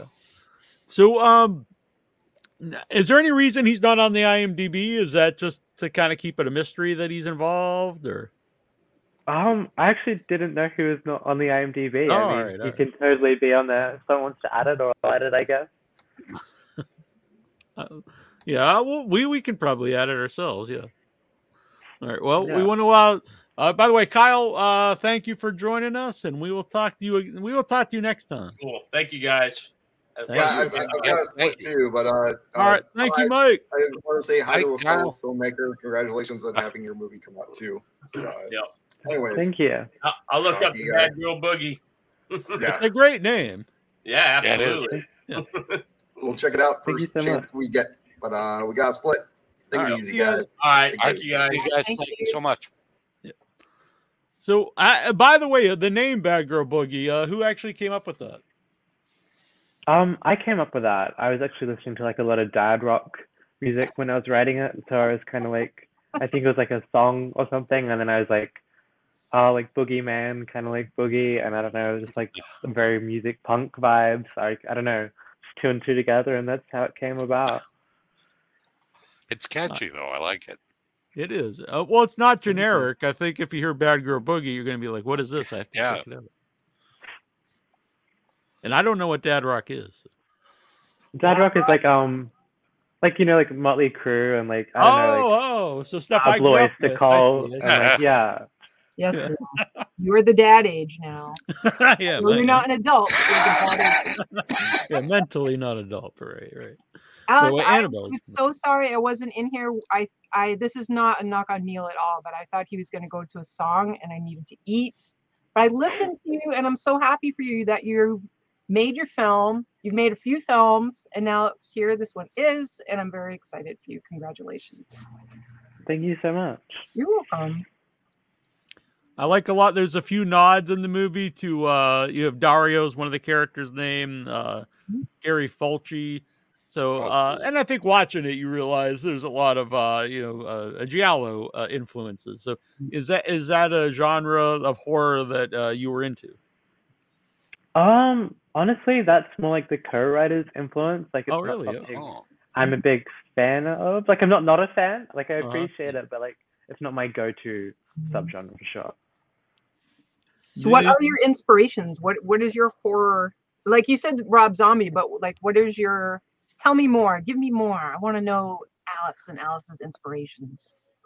I mean, like I'm a big Gregor Araki fan, so like the way I don't know, especially Nowhere. Not that it's a horror film, but it's like queer teen angst, you know, Yes. punk music vibes mixed with like weird alien sex shit and stuff like that. I don't know. It's pretty horrific. So I don't know. I feel like he's like one of my favorite director, period. So that's like the biggest inspiration I have. And then like obviously like Halloween 2 aesthetically, and I love how weird and wacky that film is. Yeah, those are the main ones, I think. Yeah. So There's how just like a craziness to this film for sure. There's like that wild madness to it. Thank you. you mentioned your creative partner Benjamin Paul? You mentioned that you had a creative partner, Benjamin Paul Robinson. So how long have you been working with him, and how did that come about? So we've been working together, I feel like since like 2018, 2019. It's like a fair amount of time now. I was on set for this TV show, and then I think he's just moved to Argentina, so I've never actually met him. But he was like friends with the DOP, and then they're like, "Oh, you have like a similar taste in film. Like, I think you'd like work well, at least get on with each other." And then we did our first short film together, and it's just kind of been from then onwards, just writing kind of most of our work together. And so you said he's got the giallo interest, and are any of your interests like different from his? So I always think that could actually help working if people have different views, and you could come to a middle ground. Yeah, I mean, I guess he's like more like giallo and classic horror stuff, and I mean with Bad Girl Boogie as well, like a lot of like the Mask history stuff, and like that was kind of more on him as well, I'd say. So yeah, I think it's just a good balance of like me being more like with like modern horror films and like his like background with other stuff and like more supernatural things. I think it's a good combination. Yeah, Who that's designed gotta the work. actual mask? It's pretty cool.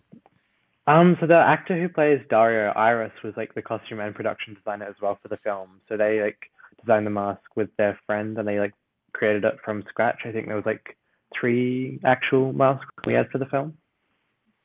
Oh, cool. Did you keep them? Yeah, we have one of them. So like one of them was like smashed and then one of them was like lost in the ocean. And so there's like one left, which is covered in blood and like a bit fucked. So that's the one I have at the moment. Yeah. I like that. I That's like kinda the idea cool that if one's it's lost. Yeah, I Yeah. like that one's lost in the ocean though, and someone could find it someday, washed ashore. Totally. It was like on the first day of set as well. It's like the scene where the character throws it in the ocean. It wasn't supposed to go as far, but then this massive like wave kind of like hit us all. So it wasn't a great way to start off, but lucky we had 2 more. Gonna be like I an wanna know. artifact or something. Right? There's gonna be some diver that finds it. And Like, what the hell oh! is this thing? I was going to say that I mentioned that it's there's a madness to it, but it's also feels like there's a lot being said, about I can imagine many different ways to take this and look at it more deeply. So if you could share more about like what is going on, like it seems like it's like symbolic in certain ways, especially the characters where it's sort of like an abuse kinds of things, and that's many words, so I think you get the gist of what I'm asking about. Yeah, I get the gist. I don't know. I mean, there is a lot of like stuff going on, not only I guess with like the real world issues and like the more grounded things characters experience, but I mean, then also I guess like the history of the killer and like how like the mask is kind of like used, like I don't know, not because it's not like excuse for bigotry, but like it unleashes like their inner hatred. So it's not just like some person who's like, I hate gay people killing people. It's like, oh, there's like this deep-seated hatred that's been like passed on throughout generations and stuff like that, as well as like obviously like bullying in the high school and all these different things and like the age gap relationships and stuff like that and substance abuse. So I don't know. I mean, there's like, I guess like surface level, you could look at it just like outcast like teens and like a lot of queer people can relate to that, I guess, and with those issues. And then also, I guess the mask has like a lot of more meaning as well, rather than just a killer, for sure. Mm-hmm. Well, I thought it was interesting because when I think curses, I think of something that's been around a long time, and when you think of bigotry, you think it should almost be like outdated thinking, but it stays around and you can't get rid of it. So I actually thought it was an interesting way to incorporate to combine the curse and bigotry together. Thank you. And there's generational trauma that goes into that stuff too. Like you mentioned, Alice, about the idea of things being passed down, that hatred. You have a baby and it's not hating anybody. It wants to be fed and held. And then there's this generational trauma, and part of that generational trauma is for the traumatized, like the people that are perceived as victims, and also the people who are the victimizers. Like they're learning that from a place. Yeah, totally. Let's see. Colleen wants to know, how did you get on TV show sets? So like to be honest, I just asked. Like Adelaide, South Australia, where I'm from and like grew up, is like a very small knit like community. Like a lot of shows filmed there with like local crews, but then like a lot of actors and stuff are all like flown from all over the world. So I literally just like messaged a production company that was working for Screen Australia, a big funding corporation. I was like, I'm like a student. I think I was like 12. I love films and stuff.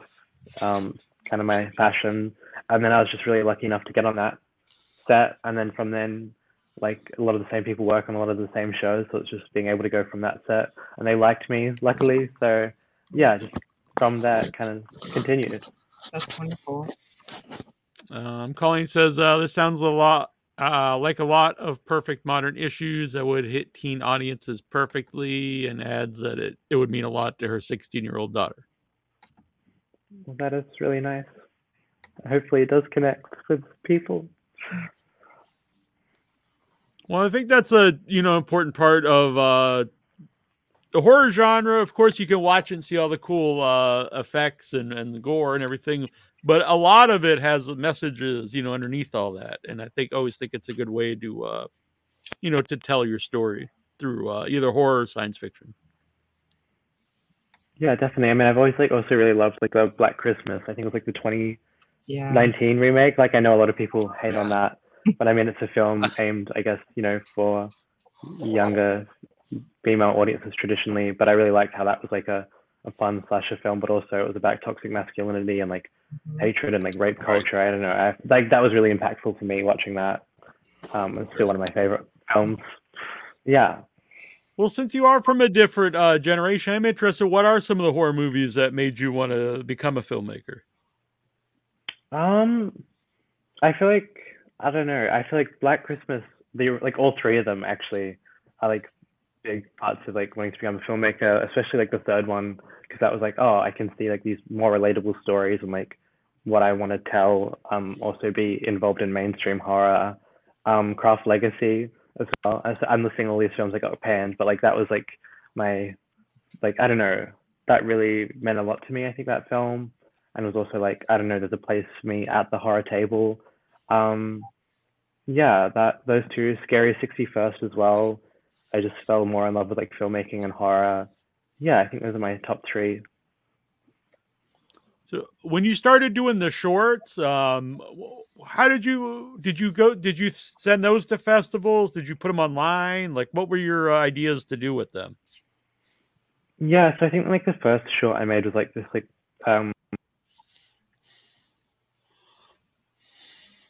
Uh-oh. You still hear it? Alice, if you can hear us, your sound cut out. You may have lost Alice. Oh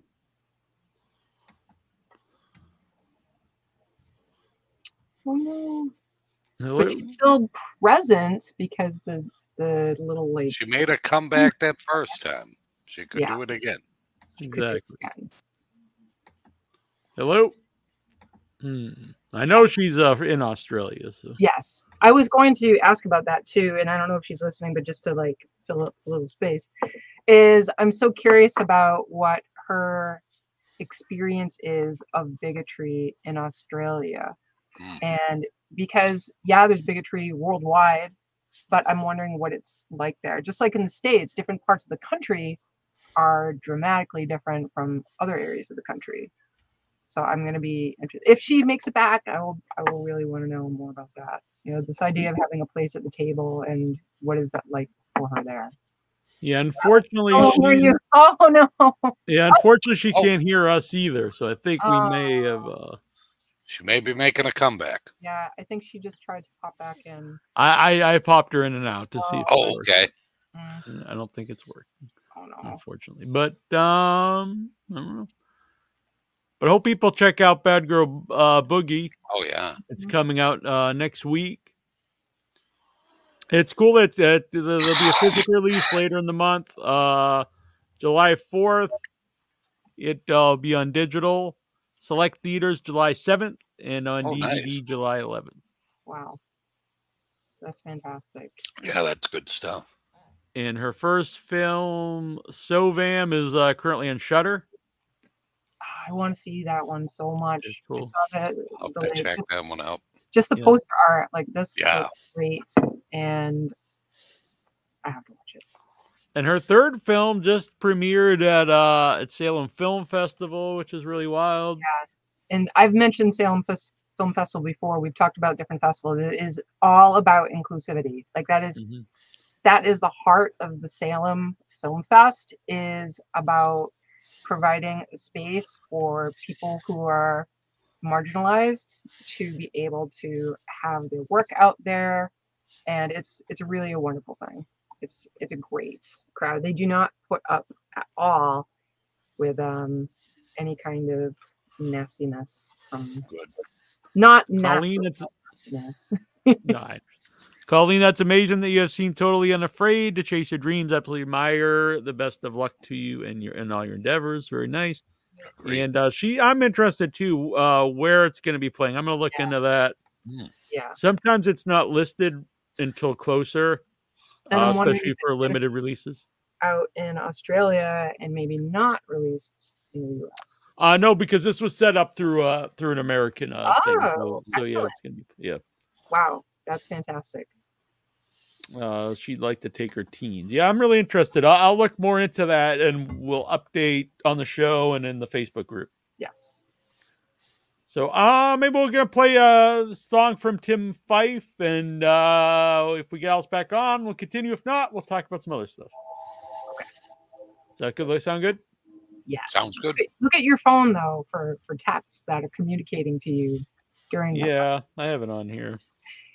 Hopefully it works out, but things do not. But we're gonna go to break here briefly. I've got a song here from Timothy Fife, Music of the Month, and then we'll be right back. 3 minutes and 2 seconds.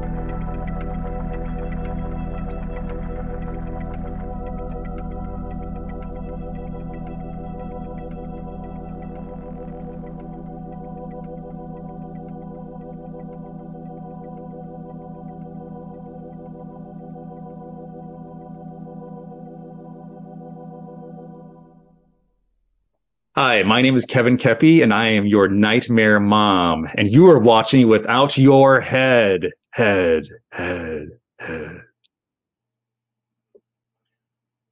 Yeah, so I was gonna rotate liners, but I kind of like the Kepi one, so I've kept him for a little while. He's getting a lot of airplay here, Kevin Kepi, but he's a really cool guy. This is familiar, but it is really cute. So yeah. He recently someone was looking for a tall, slender person to play a monster thing, and I recommended Kevin Kepi, and looks like he got the role, so that's very cool. Nice. We've had a few slender acting folks on the show. Yes. They I think there's a certain look that's needed to play the play monsters because it's easier to add. You can add bulk on, but you can't necessarily take it off. Very true. And then there are a couple of them that are bulky and they're needed. So there's like different body types that are needed depending on. Definitely, absolutely. There's a place for everyone.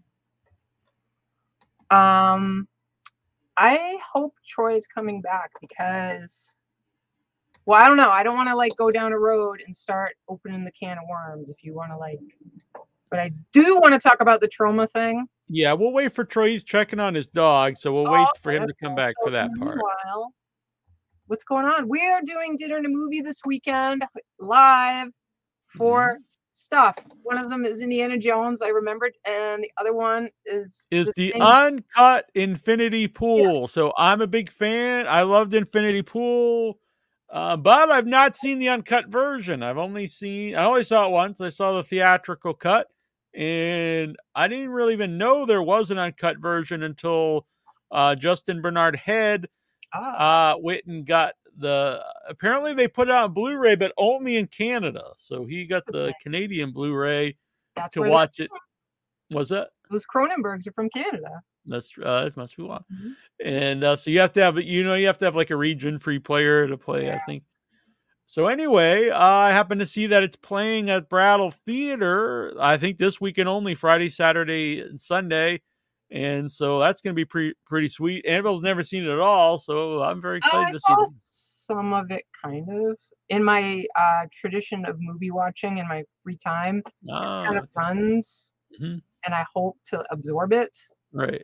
Sometimes I'm good and I sit down and pay attention. Like if it's stuff that we're actually going to interview people for, then it's like I have to be a good student and watch it. But yes, but to see it on a big screen, uncut, I think it's going to be awesome. I think it's going to be excellent. And it's such a divisive movie. I've seen so many people, to put it bluntly, bitch and moan about it. Yeah, I have too. Yeah. Even some people that, some of my filmmaker friends have really not liked it. I was really kind of surprised, but I really like Brandon Cronenberg movies. His last, the previous one before this, I thought was great. What were the grievances? Like the grievances I can think of are that it's like not Cronenberg-y enough. Like it's his son. Yeah, I'm not really even. Yeah, he's really got his own deal. So like, he shouldn't really just make what he thinks his fans of his dad would like. Mm-hmm. Or some people feeling like it's too. I don't know. A lot of people didn't like it. I'm not really familiar. I know I'm in part of a group chat, and most of them really didn't like it, and I'm not really positive why. I thought I'd asked a lot of cool, interesting questions. It's really well acted, great cast. It's very, very weird. I don't know. It hit a lot of things for me that I liked. Is that Infinity Pool? Yeah. Did you see it? I haven't seen it. No. Yeah, it's the uncut one's playing this weekend at Brattle. Oh, nice. I didn't know there was an uncut version. No one did.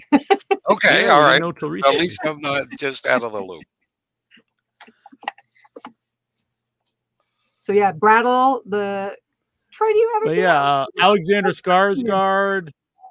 Oh, I know, like Alexander Skarsgård got his start like as the sexy werewolf on what's True Blood, but I think he's a genuinely good actor. He's in some kind of bad like he's in that new Tarzan and stuff like that. That's not particularly great. Not really but his fault. I think when he I think when he's in something where he has more he has a platform to act in. I think he's actually very good. Yeah, Like this. I agree because like he was the high spot of yeah, the TV version of the second TV version of The Yeah, I never Stand. watched it. Yeah. He's about the only bright spot though, I'm afraid. He plays Randall Flagg, right? Yeah, he and he's does? perfect. He's perfect. Interesting. He swaggers around. He's a cool Randall Flagg. Reading it recently, I think he's the guy who played him in the old TV version does not fit my idea of watching of when we're reading it. It does not match. Nothing against the guy. No, yeah. I mean, just that not was him. that movie wasn't especially accurate to the book either. No, that's what I thought this one would be, but it wasn't either. The best part of that one was the what's his name? Matt The trash Frewer? man. Yeah. Matt Frewer, Honestly, Matt Frewer, I think, would have played a better Randall Flagg too. Probably would Yes. have. Can he be on the show? And it's funny because on the new one, Matt Frewer. the guy that's the Flash in the new Flash movie, he's the trash can man in that one. Huh. And he's really quite bad as really? Yeah. He's not very good at all. Very sad. And from understand the shorter version of the book, because they originally put it out shorter, I believe. And they cut out like a lot of stuff about Trash Can Man, and to me that's like some of the best stuff in the book. Oh yeah. If anything, I will say this: like obviously Stephen King's a great writer, so, but I know I'm going to be in the minority of people who play blasphemy, but The Stand, the book, needs to be edited down. There's like 500 pages that could be out. Once the build-up's great. Once they get where they're going, there's like a whole novel of them like rebuilding society and like making like censuses and you don't really need to know a lot of the council meeting stuff, and then they leave out in both versions the guy that the trash can man bumps into on the way, the kid. And the kid is like great. the scariest fucking character ever. That kid is I haven't read this in a long time. But the kid was the guy that in the book from the beginning, he was like kind of sociopathic, right? Oh, big time. Yeah. He takes Trashy and he rapes him with his pistol and he's just not a nice man. He is a bad fella. Trash is so great in the Trash is so good in the book because like there's you really feel sympathy for him too. Yeah. He's not just a villain or anything. He's it's an interesting character. And then you see the kid in one of the Bernie Wrightson illustrations. I don't know which version of The Stand has him, but he's great. He's just this evil little guy. He's just not a nice little man. Did he do I know there was, I think it was the first publication. I was a kid and I think it was the first publication of that larger story. And they had these cool little black and white guys. Yeah, that must have been it because there's a bloated like corpse that like is so Wrightson. Like you see it, you're just like, oh my God, I love this. I'm looking it up now. I have to know. But you guys can still talk while I'm looking. Oh, okay. So that's all I want. If anybody ever makes a version of The Stand, I just want this scene. That's all I ask, I don't ask for much. Yeah. Yeah, I would like to see a real version. I know there was I always thought like, and I'm sure this is probably asking a lot because Stephen King would get huge money for each, movie and each title. But how they did Game of Thrones and how the plan idea is for Interview with the Vampire, where the series would be each season's a novel. I know the Interview with the Vampire series, the first like 2 or 3 seasons are going to be the first book, which I've heard people complain about. I don't get that either. It. I went berserk for it.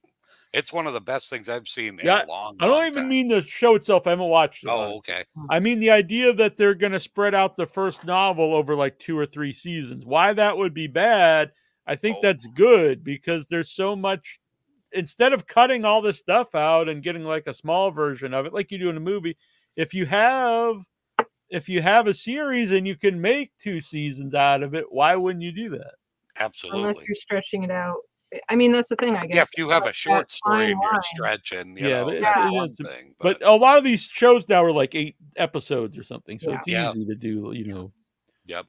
So my idea was it probably wouldn't be like money wise really makes sense for King, but if they would do a show where each season or a couple seasons would be one of his books, because then you could give them the actual space they need, and then you follow up. That would be tremendous. Stephen King is concerned about money. I honestly don't. I think that he does what he feels like doing. Mm-hmm. And he'll support what he feels like supporting. And if he thought that he could have that happen and work, I totally think he'd be on board for it. But he has to really believe in it. Like he has Flanagan doing all this stuff because he really believes it. Flanagan was no one, right? Mm-hmm. Basically, I've contacted this person. Maybe we'll have him on the show sometime. We'll see. But they were just a regular guy. Mike Flanagan is just a regular person, and Stephen King was like, "You're the one. You're gonna do the things." So he didn't have to stick with it. He chose to because he has the power to do it. Yep. So we'll see what happens. Let's see here. So we were waiting for you to come back to talk about this, Troy. And we're gonna have him on the show next week live, which we're very excited about. Before that, let me show this real quick. Okay. Oh, did you get the the bloated corpse? It's so gross and gray. So gross and gray. Yep. Typical rights and shit, come on. Amazing. Whenever I get too big for my britches, if I'm doing a little pen and ink, I just look at rights and stuff and go, I suck. Do you have no, stop it. Do you have like a blow up option there? It's not on this, unfortunately, but I can just save it and add it in here.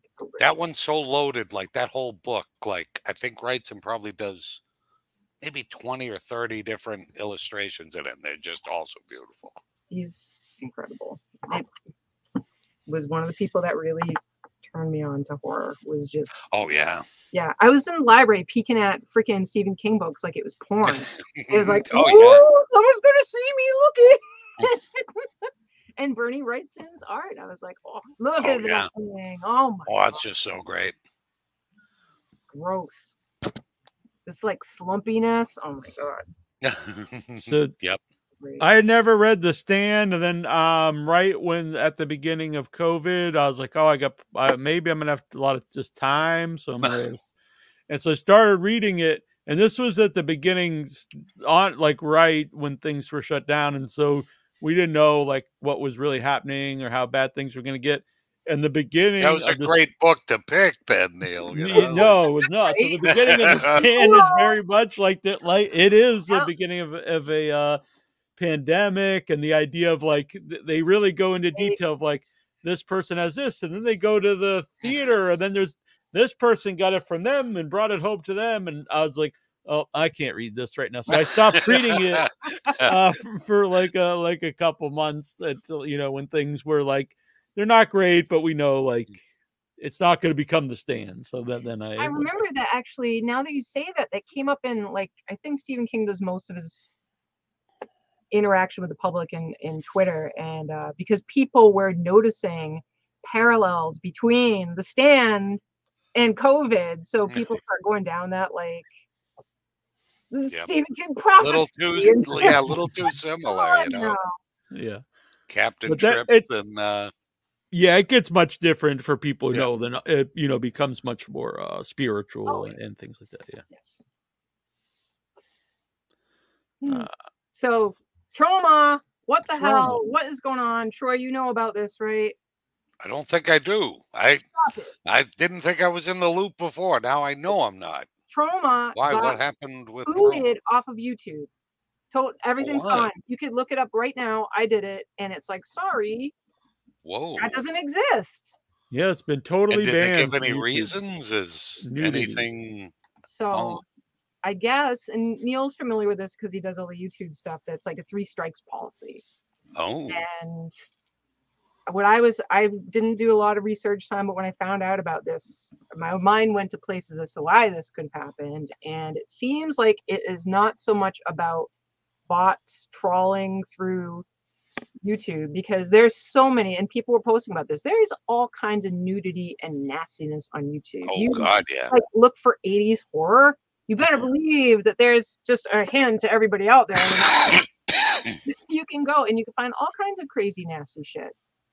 And so if that was a real thing, this wouldn't be new. Trauma has been on YouTube for how long? I will say it's not necessarily 3 strikes, because they're pretty vague in a lot of their rules, and they also say that they can just like delete you at any time if they think so. So Oh. If you're bad, yeah. If you're bad man, bad woman, bad person. So Trauma was bad man and deemed inappropriate. Let me pull it up. I'll pull up the thing, because so Lloyd had posted about this on Twitter, Lloyd Kaufman, Trauma Man, and was like, hey, this is happening. Please, like take to the airwaves and burn it all down, because it's bullshit. It's just crazy. Wow. Let me find it. Oh, this is not what I want. Yeah, I mean, that's the reason why the Severed Limbs is moving to Kick, because the last Severed Limbs, even though I marked them for 18 and older, they said it was, and it's very weird how they word it, the nudity, because I've got the emails, and it's not just nudity, it's nudity that is intended to provoke you or something. I was like, come on. Oh. Well, usually though, YouTube, I know at work I can't look up certain videos, because of the school. Like, they'll block things, so I don't see why that, Arouse. It's nudity that's intended to arouse you. Aha. So like, as opposed to, I don't know, medical nudity or something. Oh, maybe. So let me see if I can present it. Well, that's so weird, though. Mess around. And then, like, you're asking, like, who's saying this is arousing, and let me try to do this. How do I share my screen? Just click the share screen. Could you show nothing that's like any type of like? Neil just isn't. I mean, just regular ads like for toothpaste and stuff have stuff that's tried to arouse people. Oh, big time! Like Facebook ads are a lot more graphic than a lot of this stuff. Mm-hmm. Do they titillate and arouse? So, okay, I've got it here. I'm not going to try to screen share. It's too much of an effort. So this is the message that Lloyd Kaufman got from YouTube. Hi, Trauma Movies. We have reviewed your appeal for the following, because it had happened and he tried to put in an appeal. Appeal for the following, channel Trauma Movies. We reviewed your channel carefully and have confirmed that it violates our sex and nudity policy. We know this is probably disappointing news, but it's our job to make sure that YouTube is a safe place for all. I'll get into my feelings. How this affects your channel. We won't be putting your channel back up on YouTube. Thanks, the YouTube team. Yeah, it's gone forever, and hours and hours of your stuff's deleted forever. Wow. All your That's your a slippery slope. That's not a good trend to start. Bud. It's crazy. Wow. That is so. It made me fucking pissed. Yeah, that's totally wrong. I get wanting to not you don't want to be like go Nazis and shit like that, and then there's adult discretion. Like you said in the first thing is, not every movie is for everybody. But I'm not going to tell. I might not like a lot of things, and I might think that they're bad for people. I can think that, right? Yep. Is entertainment out there that I think is not helpful or healthy, and that's not my decision to decide for other people what they can and can't do. Right. I just can't do it. It's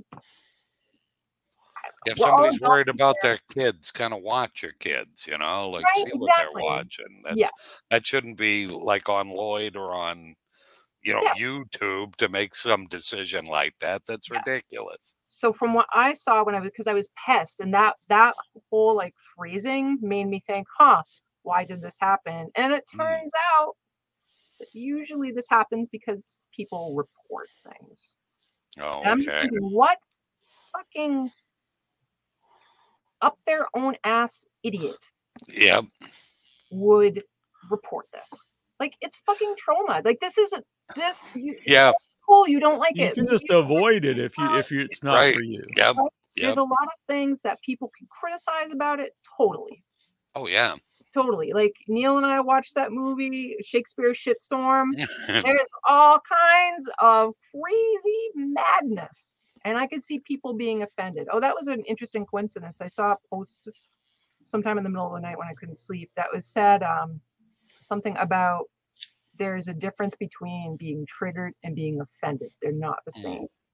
And I think people do have to realize that. Sometimes we won't like things because we feel offended by them. That doesn't mean we're getting traumatized by them. Sometimes maybe you will. Maybe you've had a trauma and something will make you really feel endangered. Because that's I'm a counselor. That's a real thing. Yeah. But my God. My God. You can't whittle everything out just in case, like. No, because eventually you have nothing. Everything is potentially triggering or offensive to somebody. Yeah, it was funny. And that doesn't mean that they don't have the right to feel offended or anything. But absolutely. It also doesn't mean that everything has to be sanitized to a point that who eventually what are you going to be left with?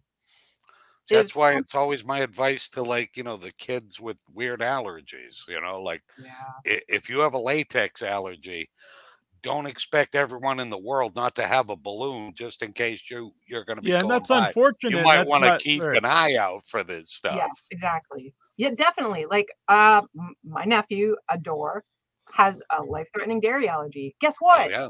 We watch out for that. You have to exactly. do the things like that. And I know peanut allergies is airborne and it's very, I can't comprehend that.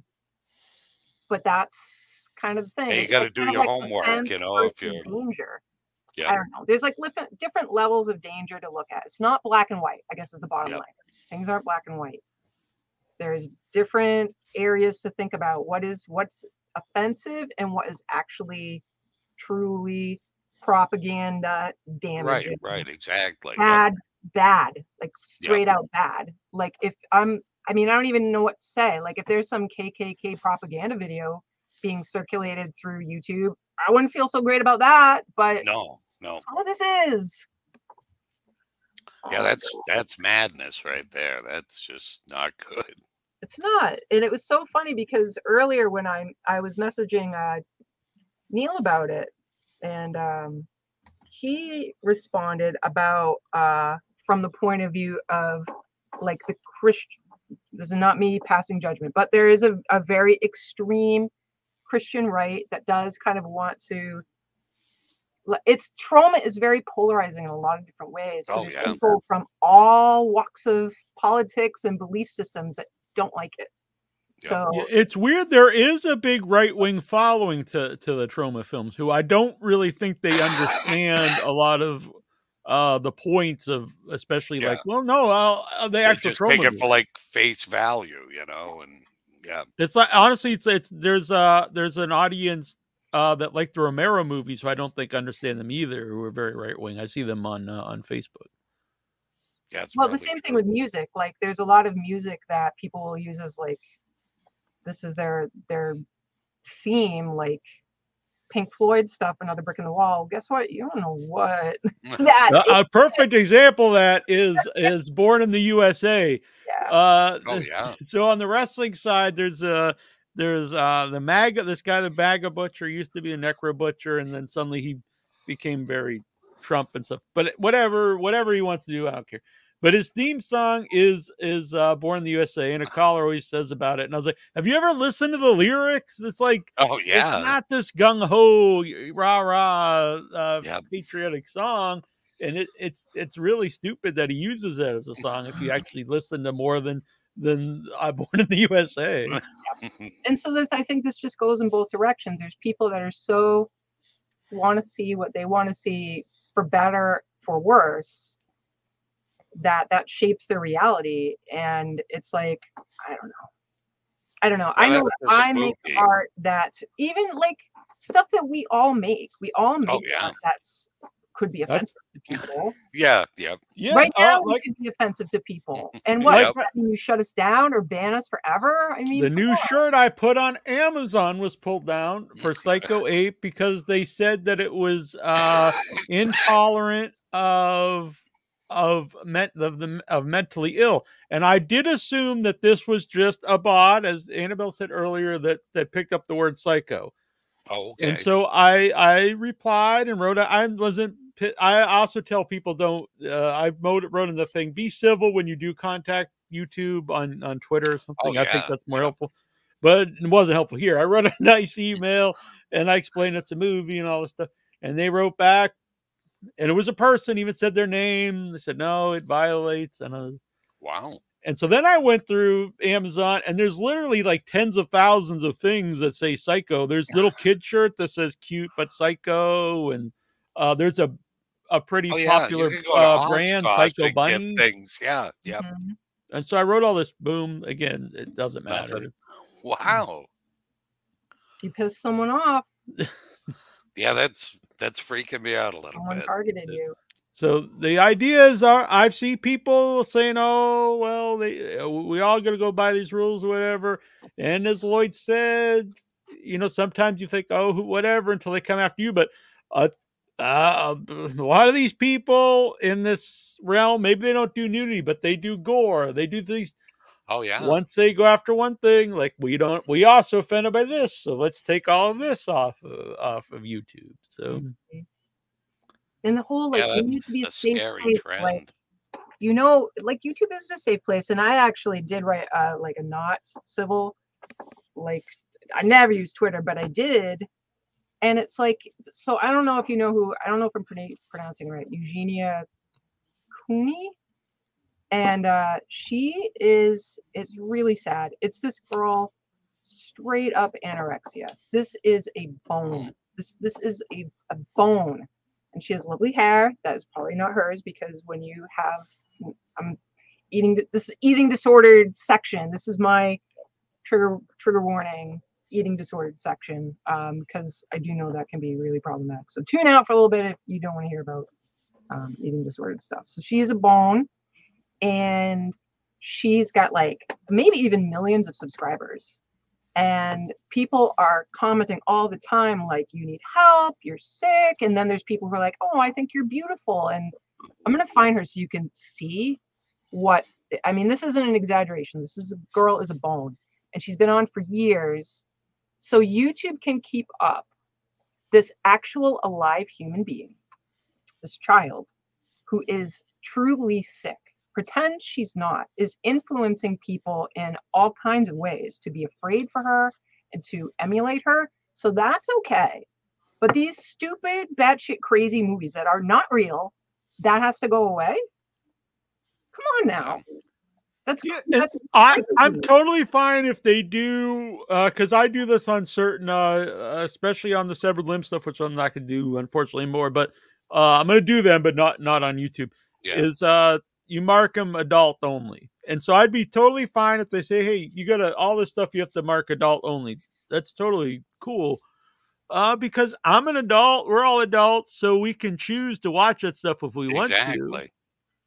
And so that's all fine. But the idea that no one can watch it at all, if you're adult or not, I don't think is cool. Yeah. Well, like you guys were saying earlier, it's like that Nemo, and as Colleen says, art is subjective. It's exactly. And it doesn't matter if I personally like it or not. Yep. Yeah, I might hate Rob Zombie movies, but I'm not going to say don't make them. Yeah. Right. Yep. It's I don't. And if people don't stick together on that, then that's when it becomes one of those. I agree. The Niemöller poem where you're doing they came for the communists, but I didn't do anything because I wasn't a communist. Mm-hmm. Then they came for and by the time they get to you, there's nobody left to help you, so. Yes. That's not a good thing. Not a good thing at all. Neil, did you get that picture Yeah, of I'm this just girl? trying to. All right, so this is really bad. This is a picture of this girl from 8 weeks ago, and she's been getting smaller and smaller and smaller. She's a bone. You see this, right? Yeah. You see this girl? It makes me emotional. Like, I feel like I could cry. I'm like, got to keep it together. I have to keep it together because this person has hundreds of thousands of viewers watching. How old is that poor girl? She might be. I know she looks like a kid, but that's part of this. It's like, this is a sick person.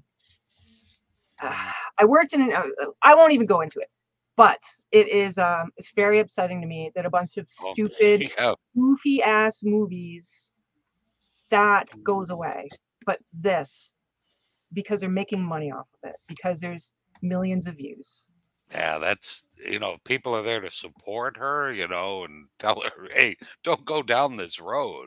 Some are, but there are people who are eating her that are looking to her as like inspiration. I will go and say it. I worked in an eating disordered unit of residential for teenagers. And they are inspired very much by each other. She is, I just had it, 28. Oh, see, because I thought she was like 16 or something like that. Yeah, that's just sad. It's awful. So, yeah, but the point being that I just think it's really gross. Yeah. People can be more concerned, people, not just YouTube, people can be more concerned about stupid movies. Yep. And this kind of thing. Like, if you're going to give a shit about something, go into the world and do something constructive. Yep. This doesn't matter. It doesn't. Yeah, if you're looking to help somebody out, like, making trauma disappear from YouTube doesn't help anybody out. That's just ridiculous. Yeah, it doesn't matter. Yep. So it very much pisses me off. This just seems like, I don't know. So I'm really looking forward to talking with Lloyd next week, and so it's glad Annabelle brought it up. And Lloyd, I always like to talk about to anyone who's worked with trauma, because I think it's interesting the different takes people have. So last night was a bonus episode of Without Your Head with James Balsamo, and I talked to him about his experience, and he said without working for trauma early on, he would have never went on to make his own movies. And he made no money for him. He actually got paid. They would give him what they call shakers. It's DVDs with the DVD would be loosened, so they couldn't sell the box. So that's what he gets paid. But it's what it's classic, though. I love that. Yeah, learn to make movies and had connections and stuff. And I thought it's a great story. And then we talked a little bit about this issue. And so it'll be nice to have Lloyd on, because I do want to ask about, did he get warnings? How did this work out? Because I know a lot of people are just, guessing there was all these. I don't know if there were or not. So, and if it's just individuals that can, like, throw like a, I'm offended by this, then, you could just get any five idiots together and say, I don't like this. Well, let's get rid of it then. And interesting too is we've had Lloyd on many times over the years, ever since the beginning of the show. And I remember early on him being a big advocate for YouTube, and also trying to keep it where everyone is equal playing field on YouTube, which isn't the case anymore. But it used to be everyone was. So even if you had you have to get followers stuff, but you could have no money behind you. But if you put out something interesting people wanted to watch, you'd be the same as a big company who did it. Now things are different. But he was the guy that was part of the building of the platform. I remember when he always used to talk about that. Yeah, because he was all like net neutrality is, part of that. Well, that's a shame, though. That's just like, I don't know what to say. I'm kind of blindsided by that. That just weirds me out too much. Crazy. And like the idea of small groups of people having control, it's on Facebook too. Like, people are banned all the time for stupid shit. And again, it's like, do I think that KKK video should be out there with people like doing their crazy shit? Oh, I don't think that's a great idea, but I think the vast majority of people are not doing that kind of stuff on Facebook, and they're just getting booted, and it's crazy. It happens to Neil a lot, right? Yeah, that's why I don't want to say it, but maybe they have backup things. But the some of them recently have been just because I tried to be like not to be like super PC or anything, but just no, like I can't say certain things. Okay. But like there was one last year, I talked about the professional wrestler Christian Cage, and I got banned. They said it was a hate crime towards religion. Wow. And so I wrote a big thing. I was like, this guy's name is Christian Cage. He's a professional. We were doing a live like video. The guy was wrestling. Oh, so you didn't like his match, so you hated on all Christians. Yeah, I hate Christians. Yeah, that's awesome. And that one, I think was a bot, because as soon as I hit enter, it comes up, we've reviewed this. And I was like, wow, this freaking speed reader here. He read those 3 paragraphs in not even half a second. Like, nope, still gone. And reviewed your 3-hour video at the same time, which is pretty good. Yeah. I will say YouTube recently, I did have someone review it, and they and it turned out positive. So they reviewed. They said that we could not monetize without your head anymore because it was reused content. Supposedly, someone on YouTube thought we were just uploading a show that someone else made. I guess I have no idea. And so I had to go through. I had to film. I had to make a video explaining and showing how we do the show. So I sat here in my little studio with my video, and I had to show that I have multiple. Wow. I got a laptop. I got an extra screen here, and the lightings, and all these things. And then go up in my room, and then I had to do a video of how I edit it with the different programs. And like, it was nice that they were like, "Oh yeah, this is fine," but it was very time consuming and like.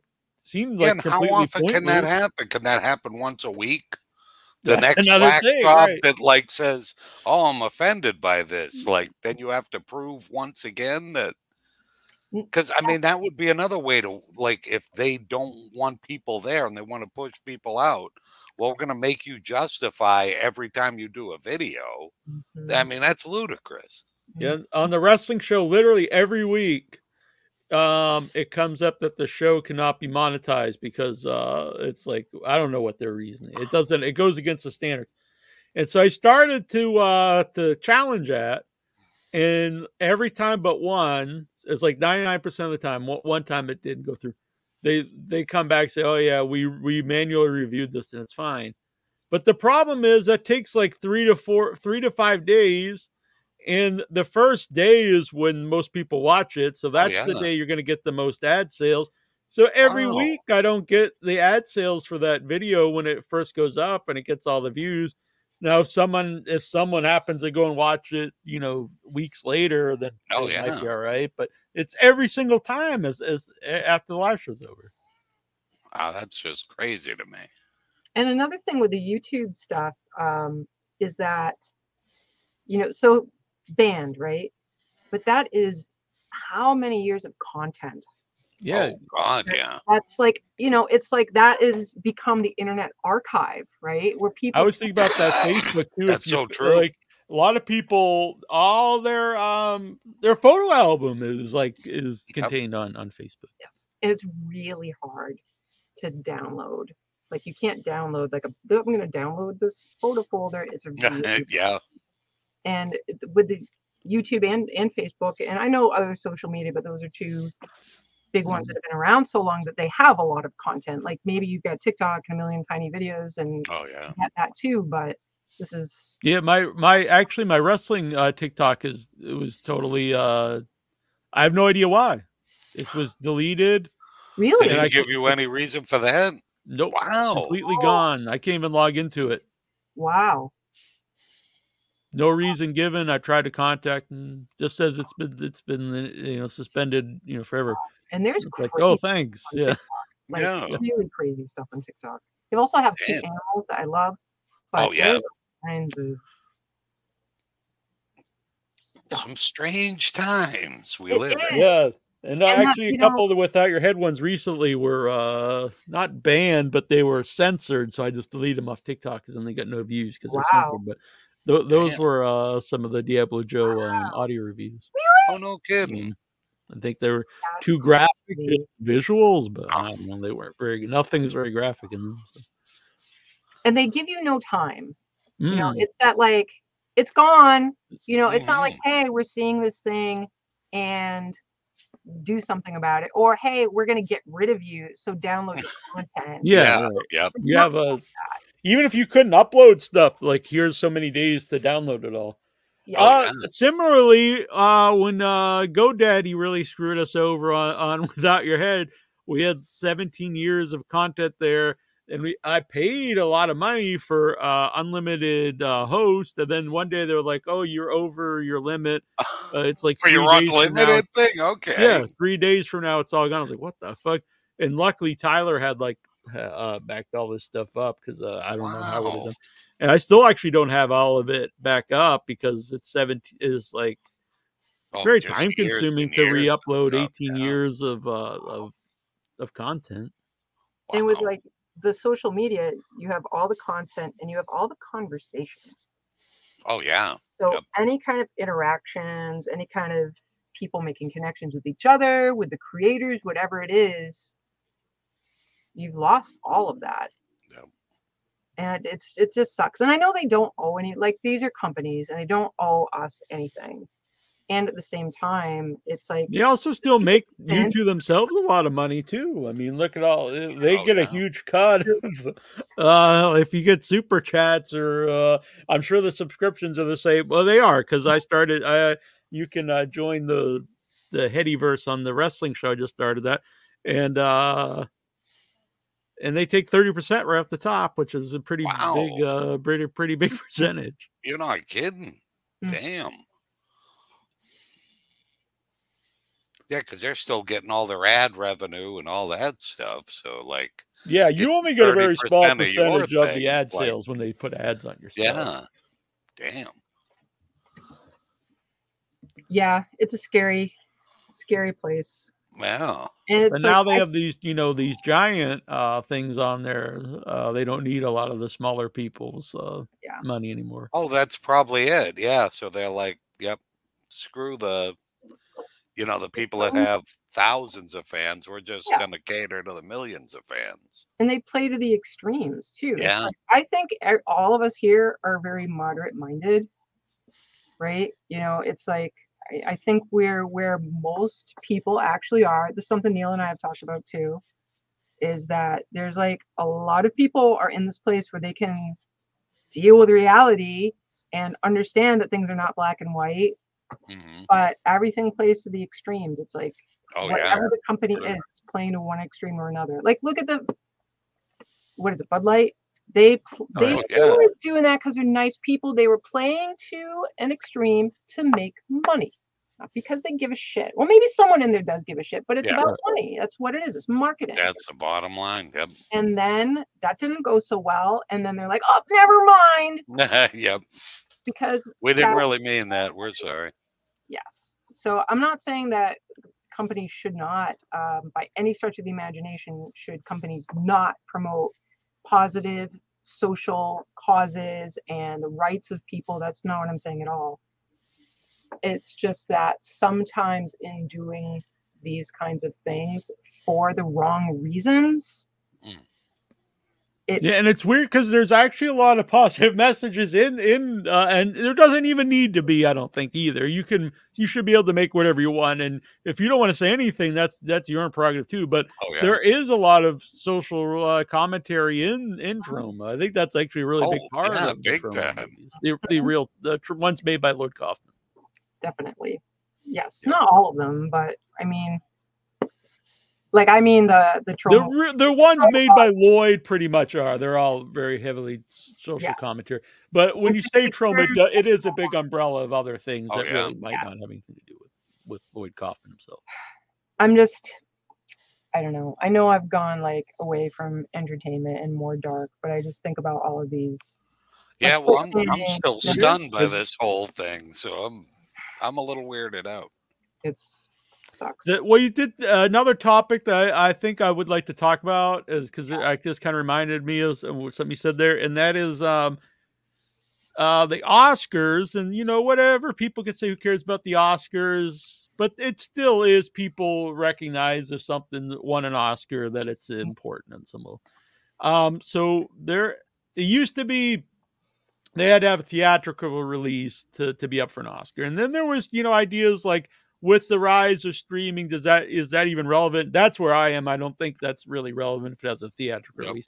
But they let it where I went to see The Irishman. It had a very limited theatrical release. I saw it at the Coolidge, and people think it was made for Netflix. It kind of really was, but it did have a theatrical release just so it could be up for an Oscar. Oh, I see. And I think personally they should just get rid of that. And if it's a great movie, it's a great movie. Who cares? Best movie of the year is the best movie. They went more the other way, where now it has to have a real theatrical release where it's got to play like so many weeks and at multiple theaters. So you can't just we're going to play it at 2 theaters over a weekend so it can be eligible.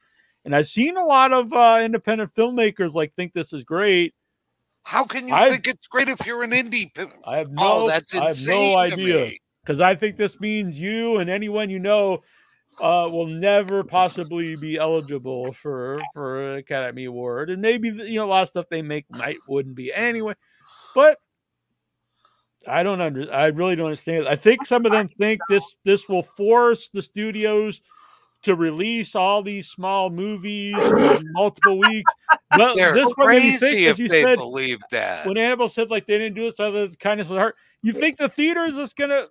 For one thing, my God, these smaller theaters that are hanging on but barely after COVID, they can't afford to play these movies that no one's going to go see for weeks.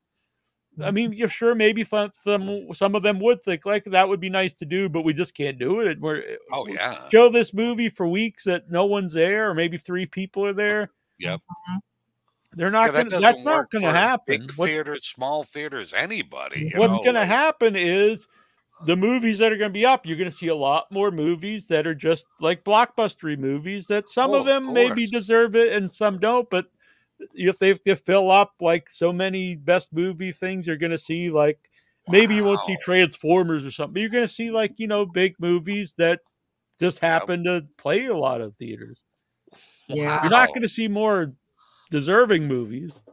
No. Oh, no. That's, wow, and that's depressing. That's terrible too. Yeah, and I'm not saying just because you're a big movie, you're not good you either. Might be the best you can movie. be. Yeah, yep. It shouldn't matter. Yep. Yes.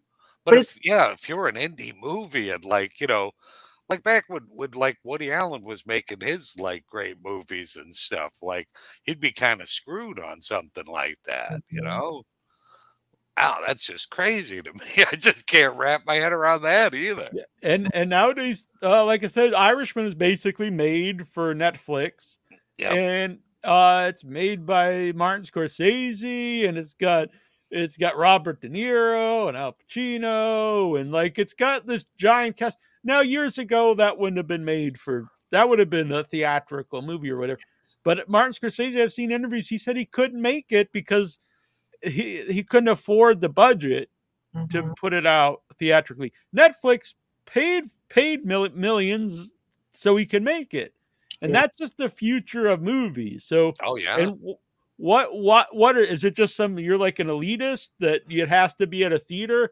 Why can't a great movie be made for Netflix or Hulu or whatever, or Shudder or something?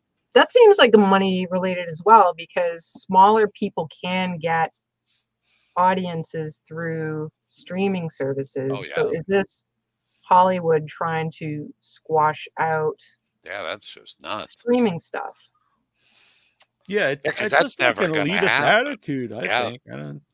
I think that's being really having your blinders on too, but by both groups, by the Oscar people, where they're going to be oh, we're going to pretend this stuff doesn't exist. Well, it's around to stay. It's not like a trend, you know? Yeah, you can't go back from it. I mean, honestly, it's just going to get bigger. But and that's if you're at the end of the making day, small movies, then you're really doing yourself a disservice if you think that's a good thing. Yeah, at the end, how does that affect if someone's acting is better or worse? For one thing, I know it's a weird thing to even compare, but why would it be like, oh well, that one premiered on Hulu, so it's not as good as this other one that premiered, at the theater?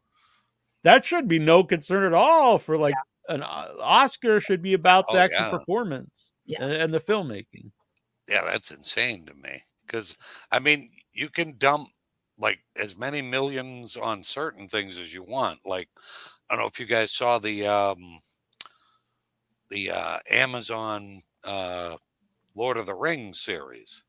Yeah, it was the dumbest thing I've ever seen. Like they shelled out like more money than they knew what to do with, and why? Like, why didn't you get good writers and people that like understood what the fuck did you do? It just blew my mind. Oh my goodness, that's so funny. My God. I actually never saw it. Now I kind of don't want to ever see it. But yeah, it's another mixed reviews thing. I feel like there are things that I do like, and there's a lot of things that I really had to like just live through, hoping that the things that I liked would persevere, like the Gandalf-y character person. Oh yeah, the guy that like they're pretending. Oh, we don't know who this guy is. Well, I do. I just started watching this fucking thing. I know. Could be Sauron.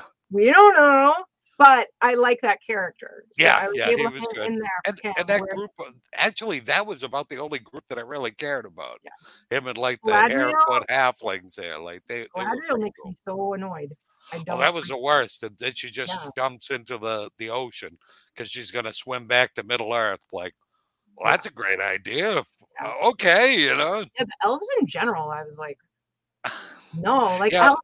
Why does an elf have a regular short haircut? That's not. Yeah.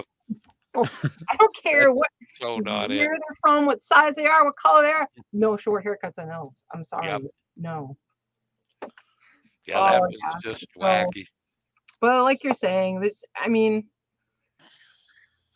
I don't know if like it's naivete to not just think like all of this is related to money, but it just seems like, I don't know, there's got to be some. Yeah, I think it's that. And I also think it's kind of a combination, because also the idea, if you have these bigger movies up for Oscars, it's also going to be more ratings for the Oscars because people are more likely to watch it. Oh yeah. If like big comic book movies up, and I don't think that they should be. If there's a great comic book movie, that's totally fine. Heath Ledger should have been up for Best Actor, and Joker should have been up for Best Movie. All these things, that's totally fine. But I think you're just going to see a lot more of that, and ones that might not really deserve that. Yeah. I think you make a perfect point, because the ratings for that has gone down so much, and they're probably trying to think about like, how do we make this? Yeah, you get the bigger quote unquote movie stars up, and then because it used to be back in the day, like the movie stars were in the big movies, but a lot of those big movies were still like when I say good, I mean like something that they could be both commercially good and critically good. Mm-hmm. And I think over time that's really splintered. Now there's always exceptions, but yes. Oh yeah, yep. Oof. Yeah, that's just crazy though. There's item number 2 that I can't quite wrap my head around tonight. Blah.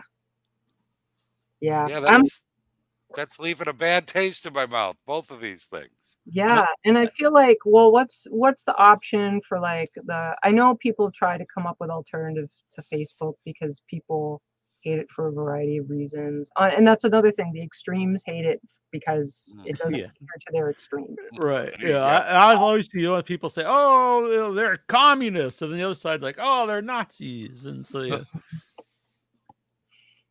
yeah. And then there are people who think that those are the same thing, Nazis and communists. It's like they're not the same thing. But socialists aren't the same as Nazis. No. Yeah, it's so messy. I just wish there was like a neutral place for people who aren't fucking extreme. Yeah, because for example, people have told me, "Oh, well, if you have problems on YouTube, go to Rumble." But yeah, but Rumble, they say they're for freedom of speech, but if you go there, it's very, very, very, very right wing, and so I don't really want to put without your head on that either. Oh yeah, yep. And if I tell us, "Oh, we're on Rumble," they're not going to think, "Oh, they're just doing that to vote." They're going to think, "Oh, this is the MAGA show, the horror MAGA show." That would be pretty disappointing. Yeah. Oh yeah. We probably get a different caliber of guests, but probably not people we necessarily want to. Well, I don't. Yeah, right. I think I'd probably look around and just sneak out the back and say, "Okay, this has been fun." Yeah, and I'm sure there are people on there who are totally fine, but the gist of that's really what that. Oh yeah. We just need a neutral place to. Without your head is the neutral place to be. Exactly. We don't judge here. On a positive note, I want to mention that Devani Pins. Yeah. The Black Mass trailer. It came out finally, so you guys can check that out. I played here, but I don't want to get. It's out. Yeah, the trailer. That's exciting. And for audience members that don't know, if you're actually still listening after I'll pin it here. Devani posted it in Without Your Head, and I'll pin it up to. Yeah, she was on the show. What, 3 months ago now? Maybe. Yeah. Maybe probably about that. 2 or 3 months. And she's great, and I can't get into the details, but I don't even remember what she said, so I don't want to describe it because I'm concerned that I'm going to describe the part she doesn't want. Right. But it sounds amazing. It's horror. It's good. It sounds amazing. Neil, I lack the ability or the knowledge to share a video. Would you look up that zombicide from Come On that I showed you and Brian over the weekend? Yeah. Zombicide, because I know it's something Annabelle will dig, and I think it's something that most of the fans will dig. And we need something exactly what you mean. That'll make you feel good. Even though will make you feel as far as I know, I don't think it's even though I know it's made by the company Zombicide, I don't think it really is zombie. No, I think maybe some of them are, but some of them aren't.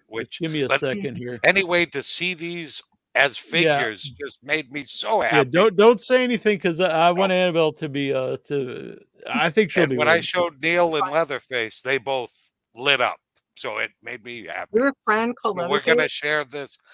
Brian Ray. The first time I saw him, he had a chainsaw cutting down a tree, and I'm like, "You remind me." And ask Neil. Brian's a sweet guy. Yeah, it was funny. Well, the first time I met him, I was like, who am I meeting? Is going to be like some deformed dude or something? He's wearing skin on his face, and, just a normal guy. Yeah. Brian's pretty quiet, though. I will say that. Is he rock? No. A little bit, maybe. No. Okay, it's okay. It just makes him him. Not a bad thing. Nope, not at all. All right, I'm adding these. Just give me 1 second. Okay. Yeah. This will be worth the wait because so here is the game itself. Okay. Oh, what? Yes. And then here's some of the figures. So look, it's even got the big foot. Yeah, when you get the big foot on there, how can you go wrong? That's awesome. And they had the My Brain Hurts guys as their booster pack. That's amazing. But you got Cleese doing the Ministry of Silly Walks. You've got the Lumberjacks in there. It's I have to get this now.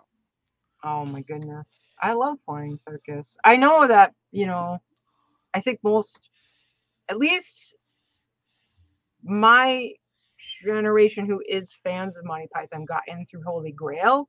Oh, But okay. after Holy Grail, like Flying Circus is a whole other level of totally weird. Like, I have to what say, is that?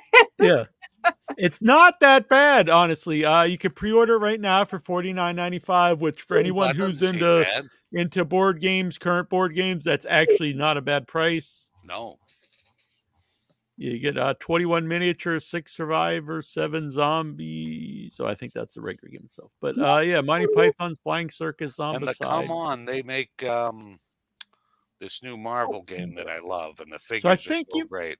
I think you might have to have the original game Zombicide, and then you buy this to play it. Yeah, but I'll just collect the figures. Are you kidding me? All right. You So know, I like just for a chance to paint up like a John Cleese figure and stuff. Oh my God! Look, Doctor Strange. Oh my God, he's so cute. Their figures are so great, and that's where I found this one, because like they make the Marvel United game, and so then they also make this Zombicide game, and it had a cool Marvel takeoff too. So they had Galactus as a zombie. I'm like, oh my God, I gotta get this fucking thing. And then when I saw the Python, I was like, oh, you gotta be kidding me. Troy, did you ever play HeroClix? Love HeroClix. Yes! I got a million of them. I got bins and bins of HeroClix. Awesome. I really like this Zombicide game, though. I think you buy the actual game, which is kind of expensive. I think it's like $90. But then you could buy all these different expansions that you could play. Once you have the core game, then you can play all this other stuff. So I assume you could have maybe you could have the Python guys fighting zombies. I don't know. Oh, that would be perfect. That would be so awesome. So, Colleen asked if if any of us went to the farewell, Monty Python farewell. Yes, that aired around the world. Did we go to that? Yeah, I think you guys did. Yeah, even though it was hot, I wore like a suit like they wore in the. That's so awesome. We did go to that. All right, I wasn't sure if I was implanting like my own memories, but my weird little come on side story. I had never done a crowdfunding thing. Yeah. And so I even asked Nasty Neil, how do I do this? Because I haven't a clue. Because their new one that's coming out for the Marvel United, they have a Fantastic Four set, and then the Heralds of Galactus. So it's a Silver Surfer, it's Galactus. I'm all geeked. I'm 8 years old again. And so as I kick my feet around and I say, I gotta get it. But how much do I have to donate? And he's like, it doesn't matter, because you'll get all these freebies.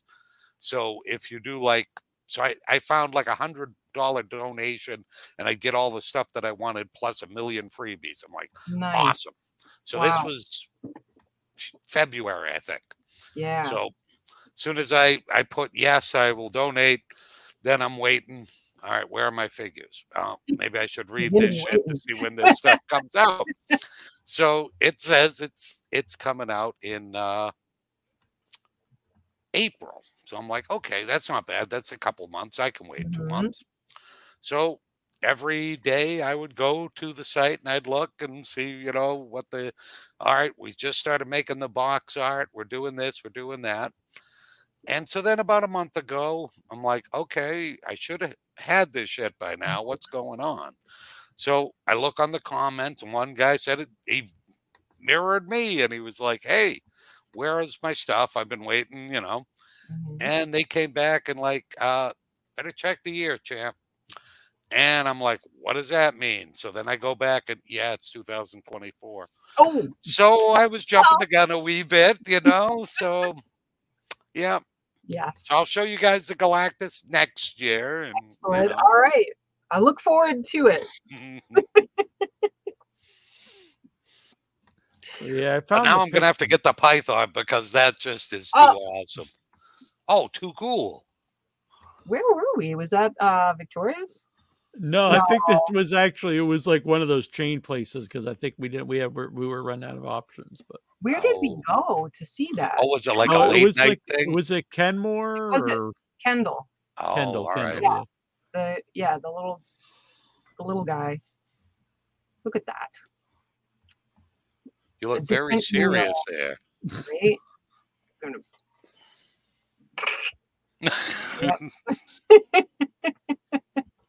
This is a pretty rock. It's actually too big for me, but I love that shirt. Cool. Okay, Yeah. it's very nice. Yeah, that shirt's badass. I like it.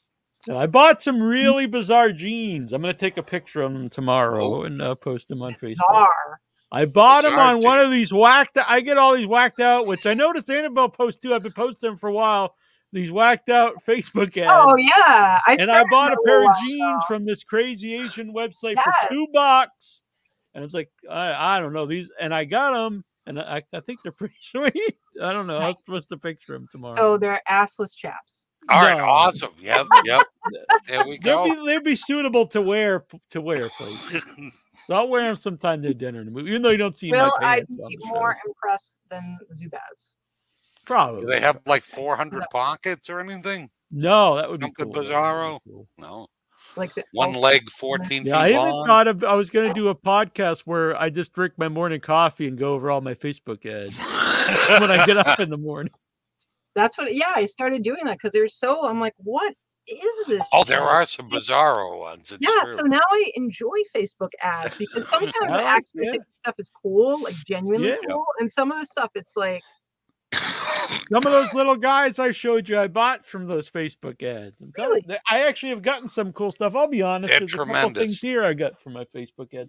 Really? I got this on a Facebook ad, and it's really cool. Oh, that's mad cool. Yeah. Yeah, it makes me feel better about targeted marketing. Yeah. Yeah, I agree. I like it because, like, I'll get like ads for whacked out shirts, and I'm like, well, guys, I got to split. I guess. All right. So I will see you crazy kids next week. That with would be Lloyd great. and to see you. Yeah, Lloyd and Troy, the cast and crew of Saint Drogo. No. Yes. All right. But Troy's almost in the movie thing. But Troy, he loved these guys when we had him on for one of his favorite horror movies of the last few years. I wouldn't do the full frontal though, so that was that cut me out. They're really good guys. I'm really looking forward to this. Oh yeah, so that's it. I even asked beforehand because there a few times it's come up where I've had two guests, and I won't name names, but they didn't like each other, and I didn't know. And so it comes into it. So I asked, and they're like, "No, we love Lloyd." So I was like, all right, I look forward to that if they came on like, "Fuck that guy." I think that would be great. Yeah, well, they're big fans, so excellent. Will you share my picture before Troy goes? Yeah, of course. Oh yeah. This actually may be that's actually this. I'm not even joking. That's the site where I bought the jeans. Temu's everywhere. Wait until you see my targeted ad. I buy Troy some little trinkets from Temu too. I like it. Is that where the Lego, maybe not Lego figures come from? Yes, okay. yes. They're awesome. They're wild. I got him a Doc Ock guy from there. It's pretty cool. Yep. Look at that. Whoa. What the fuck is that? I need one. Like Frankenfrog.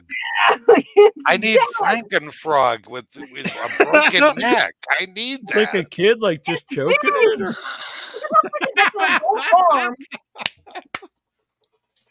We need to get a sponsor from Temu. Excellent quality. There you go. That's all. Okay. All right. That made my night. All right. Good night, everybody. Good night. Are you staying? Yeah. All right, because I've got a little time. What do we got here? We've got like I'm learning the ropes of this place now. Now that we're let me see. Oh, I put Boogie. That's all right. We'll leave Boogie girl. Oh, that's girl Boogie up there. I'm like learning the ropes of. What did I do? Do you see what I did? Oh, I gotta get out of this because I'm about to do something I don't want to. Okay, I'm done. I'm done. Oh, what, you're about to share screen or something? I was going to like do away. Not that Bad Girl Boogie needs to be done away with, but I was going to take it down. But we don't need to take it down. We can continue to promote Bad Girl Boogie. Yeah, it's I think it's overlay 2, which is up above. Oh. There we go. I don't know what this does. What does this do? Oh no, that's whack. Yeah, bring. No, you weren't into that. No, scary. Why? I don't know. You want it? You like it? It's not bad, I guess. I don't know. So I decided today. Oh, look, you can see Toxie better. Yes. Then you can also see another T move fine. I don't see. There's like an overlay of without your head. Oh. Cool. These were they're supposedly lawn ornaments. And I was like, what the hell? What kind of whacked out person besides me would buy this for their lawn? It's so funny you say that. I forgot to post it. Garden gnomes. Sorry. Yeah. Garden gnome. I went to Salem the other day and I was wandering around like the actual neighborhood, seeing if I could find a sign in the window that they have room for rent. That didn't happen. But I did see, like there's basement level apartments or a lot of sellers basements, whatever. They've got that like tiny little window. So that was clearly a basement apartment because on the brick ledge of that tiny window was a Freddy Krueger. Oh, really? And I was like, oh my God, whoever this is, I appreciate you. Yeah. It was really great. See, we're going against the grain. Everybody's like, they don't like this targeted ads. I'm like, I'm all for it. I would rather get ads for something I might get. Yes. Some just total whacked out alien being choked to death than I don't know. Yeah, they wicked make me laugh. There's like a maybe this could be a new part of the show is our Facebook. I titled my album Just What I Always Wanted. Oh, I see this one is peeing and what the hell? And this one I've never bought anything from that site. I'm not saying it's good or bad. I just not. Have you shared this with the people? I'm about to.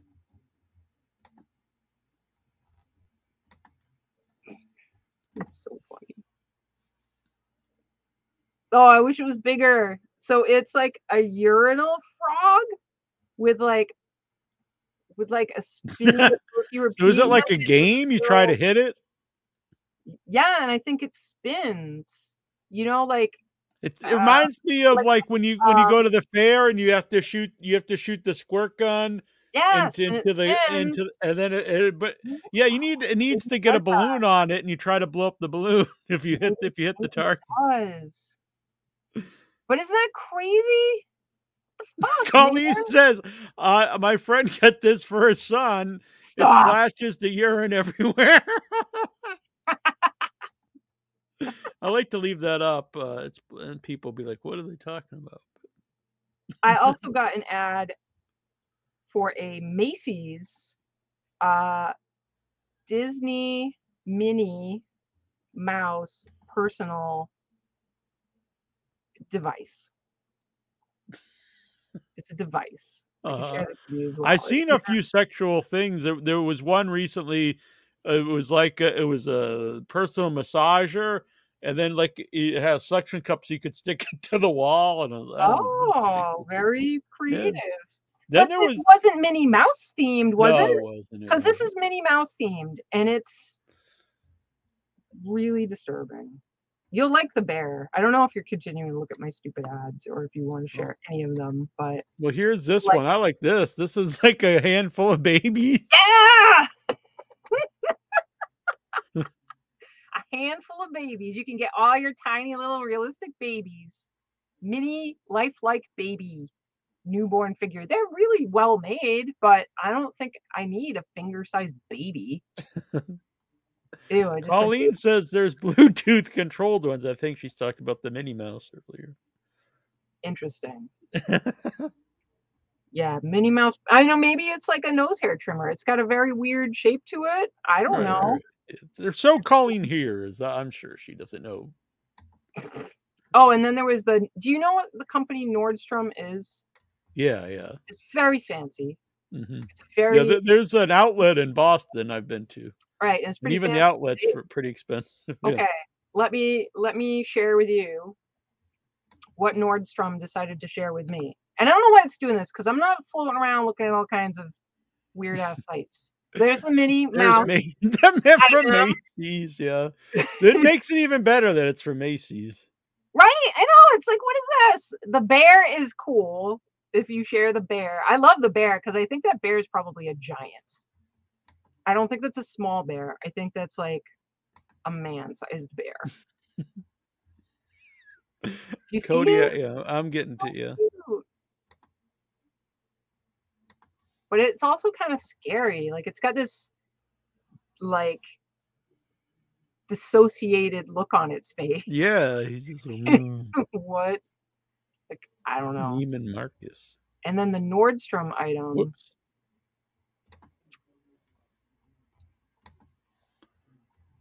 There's just so much. The Nordstrom butt plug. Yes.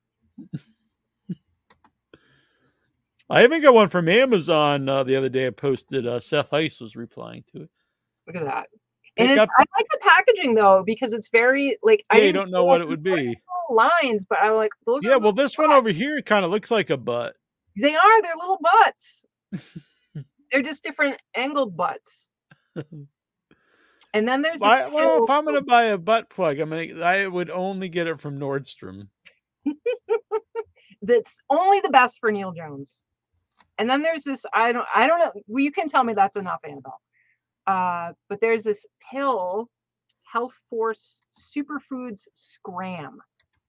The name of it is Scram. And I don't know what it is. I don't know what it does. It says if you or them, move them out. Yes. Dietary supplement, herbal, something for health. What's inside of me that I need to have leave. I don't know. I'm not sure, but I'm concerned now.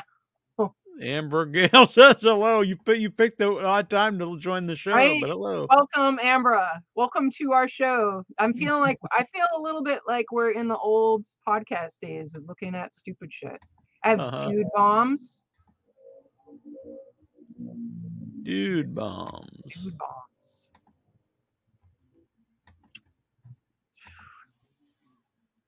Dude bombs. Dude bombs. Stank eliminator. Let it rip. Is that what it says? Yeah. My buddy Bruce here. Bruce, I want to put one of them bears in the corner of my living room and just leave it there. Yes. Bruce is a good guy. I think that was one of the. Was that Neiman Marcus bear? Yeah.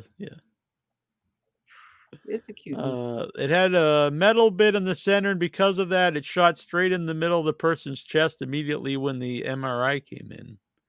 What? I don't know. I'm not sure what that was in reference. Oh, did you hear about the person who wore a silicone butt plug in an MRI? Damn. Oh. What? They sued the butt plug company because it was advertised as 100% silicone. Why the fuck were they? Did they have it stuck and they were trying to figure out how to get it out? Like, is that one of those hospital nightmare scenarios that? Yeah, maybe they just went like wearing it. Like, I guess it doesn't matter if I'm wearing this to my MRI. I don't know. I do not know. All right. Trying to find this thing I posted the other day that Seth replied to. What the fuck, Colleen? Seriously? They just wore it in there? I don't know. If you're wearing a butt plug into your MRI, maybe don't. I know that like that wasn't their plan, but it's just like I don't know. Maybe no. You shouldn't have it go straight into your middle of the chest. I have to see this news story. I'm just like MRI butt plug. I'd like to think Google will figure that one out. So yeah, this was on Amazon, and it's it's edible poop. What? It's like a game for kids to ew promote STEM education in a fun way. That's not. Yeah, no, that's not something you want your little kid to learn. And right. I'm sorry, Ambra. She said, I thought there was talk about death metal. Yeah. The first hour and a half of the show was our death metal interview. But that was hours ago. That was quite a ways ago. Yes. But yeah, we had a great interview with the guys from death metal. Check it out if you want to see that. This is live recording. It will be up, and the guys are there for over an hour. That was a great interview. Now we're just being fools, but the interview itself is legit. and good, and their movie was amazing. So please forgive us for being weird. Yeah. But yeah, you lucked out. You made it now. So yeah. What were we talking about? Butt plug straight to the heart. Yeah, and here, what is now? Is that life size? They're actually that big? Apparently, it is. Damn. Yeah. You'd think that would cost like $1,000 or something. Either that or they've got a very small model. She's very far away. It's all trickery. Now I've got this. Oh my goodness, what just happened here? What did I do? I don't even know. You're looking up MRI butt plugs. I was, but I've got so many tabs open. I have like, you know how there's windows? I have 1, 2, 3, 4, 5, 6, 7, 8, 9, 10, 11 windows open. And each one of them, of course, at least has one tab. And many of them have many more. Our pal Strange Nocturnal, actually, he wants to do a for Halloween. Yes. He wants to do a an unplugged version of his Without Your Head theme. Yeah, does he like me anymore? I'm putting him on the spot. I assume so. He said he was gonna ask. Absolutely not. Oh, he said he was gonna ask you about what instruments and stuff. So that's awesome, and I appreciate that. That's cool. I'm happy for that because Strange, you're Strange. He was in here earlier too, I think. Yeah. Super talented. Like I've always loved listening to your stuff. Always. The intro he's watching right now too. With us is really phenomenal. So that's cool. I look forward to that. Mini poo powder. I don't know what that does either, but it's mini poo powder. I wonder if what Amber Gale's target ads are like. Now they might be worse after this show.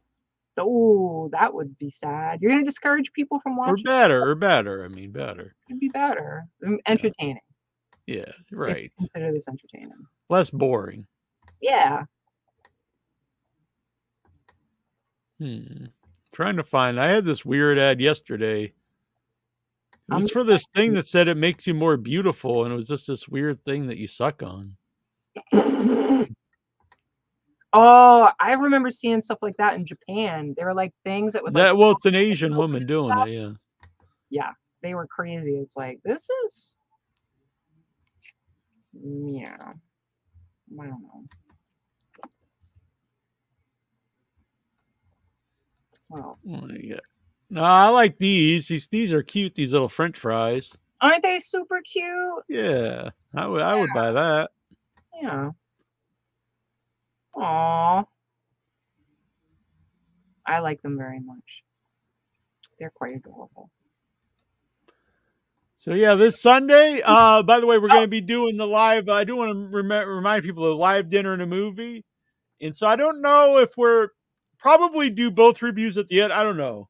But either way, stay tuned. We don't have the exact time, but stay tuned on it. We'll be on the lookout for YouTube and on the Facebook group. Because maybe we'll even do a couple live updates while we're out. And then at some point, though, either we'll do a review of the one and then the review of the other after, or we'll do one show where we review both movies at the end. Who the hell knows what's going to happen? Pay attention and we don't know either. It will be recorded and in existence. Exactly. But if it's live, you can join in and talk with us. That'd be fun. Yeah, like if you're live now, it's right. the same thing. Exactly. Yeah, it's a lot. This has been quite a show so far. What time is it? It's not. It's getting probably close to Did you see The Block? No. That one is a good one. The Block. What the hell is this? That I'll stop pressuring you about my ads. It's just the what is it? It's just like a block of like substance. It didn't tell me. It's like kryptonite or something. Look at the price tag. 63. Damn, 5 pounds of this stuff for only $63.54. I don't know what it is. It could be a candle, but there's no wick. I don't know. That's a lot of. It's literally nothing. Like, I don't know. Expensive for wax. I guess not literally nothing, but it's accomplished. See, it appears to accomplish nothing. I don't know if you throw it at people. Is it radioactive? I don't know. Oh, maybe it's a weapon that like melts away after you use it. So I know that's like, what the people have brought up before about like using an ice dagger. Like you get like an ice and then you kill them and then it melts away. And so there's no weapon. That would not be easy to pull off in this weather. That's true. That's true. Paperweight. That's a mighty paperweight. It'll do maybe a 5 pound paperweight. 63 and 8 cents or whatever it is worth of paper weighing down work. Colleen says anything is a weapon if you're brave enough. You could also say the same thing about the butt plug earlier. Anything is a butt plug if you're brave enough. That's a great T-shirt. A new without your head slogan. Exactly. And then someone's like, I thought you were talking about horror movies. I have to be, man, I wish I didn't have to work early in the morning because I would be up all crazy butt things. Oh, by the way, Colleen, because she very nice of her, donated to the website. And so I sent her a package of goodies. And one of them, she was very happy because she had not ever seen it before since she's relatively new to the show. And she got herself a Happy the Ghost magnet. I was wondering if that's where this was going. Yeah. I have two. Now they're living next to each other and nice. They're having a very blissful time together. Yeah, so she has one because I just found some recently that I still had. Nice. So maybe we'll put it up for people who'd like to get one. It'll be fun for like donations to the site. You get one. And so she got one, and a filmmaker friend of mine asked for one, and so I sent him one. Mm-hmm. That's awesome. Yeah, I do miss drawing the drawings. It's a whole new world, but I'm here. I'm making the podcasts work. Yeah, I'm very tired, and starving. But I am too. I actually haven't had dinner tonight, so I was gonna go get late dinner tonight. I had a smoothie for lunch, and then I had a cup of chicken soup. Yeah, at like 7:30, I had my normal yogurt, fruit, rice, cereal. Yeah, I'm planning on having the remainders of my scallops for dinner. Colleen, yes, I have a friend an adult friend who originally thought it was just waving. It's just waving. It's just a happy wave. Yeah. Someone in the same way, they thought it was they were actually putting out their hand to shake it. They thought exactly. It's art. You can think whatever you want. Exactly. Yeah, as she said, art is subjective, right? Exactly. So earlier today, when I decided I needed to get a coffee, I was looking at I've decided that this is not last time. Bill was like, "What's up with your hair?" He said it much nicer than that. But what's up with your hair? Like, oh, it's this fashionable shullet thingy. And then I went out and I had my like Boston Underground Film Festival thing. I had my like purplish sunglasses on. And my hair must have been like this or something. That was pretty cool. I'm a crazy person hair now. Like it's just like it's just madness. I'm like, this is good. I'm gonna grow into this. Thank you very much.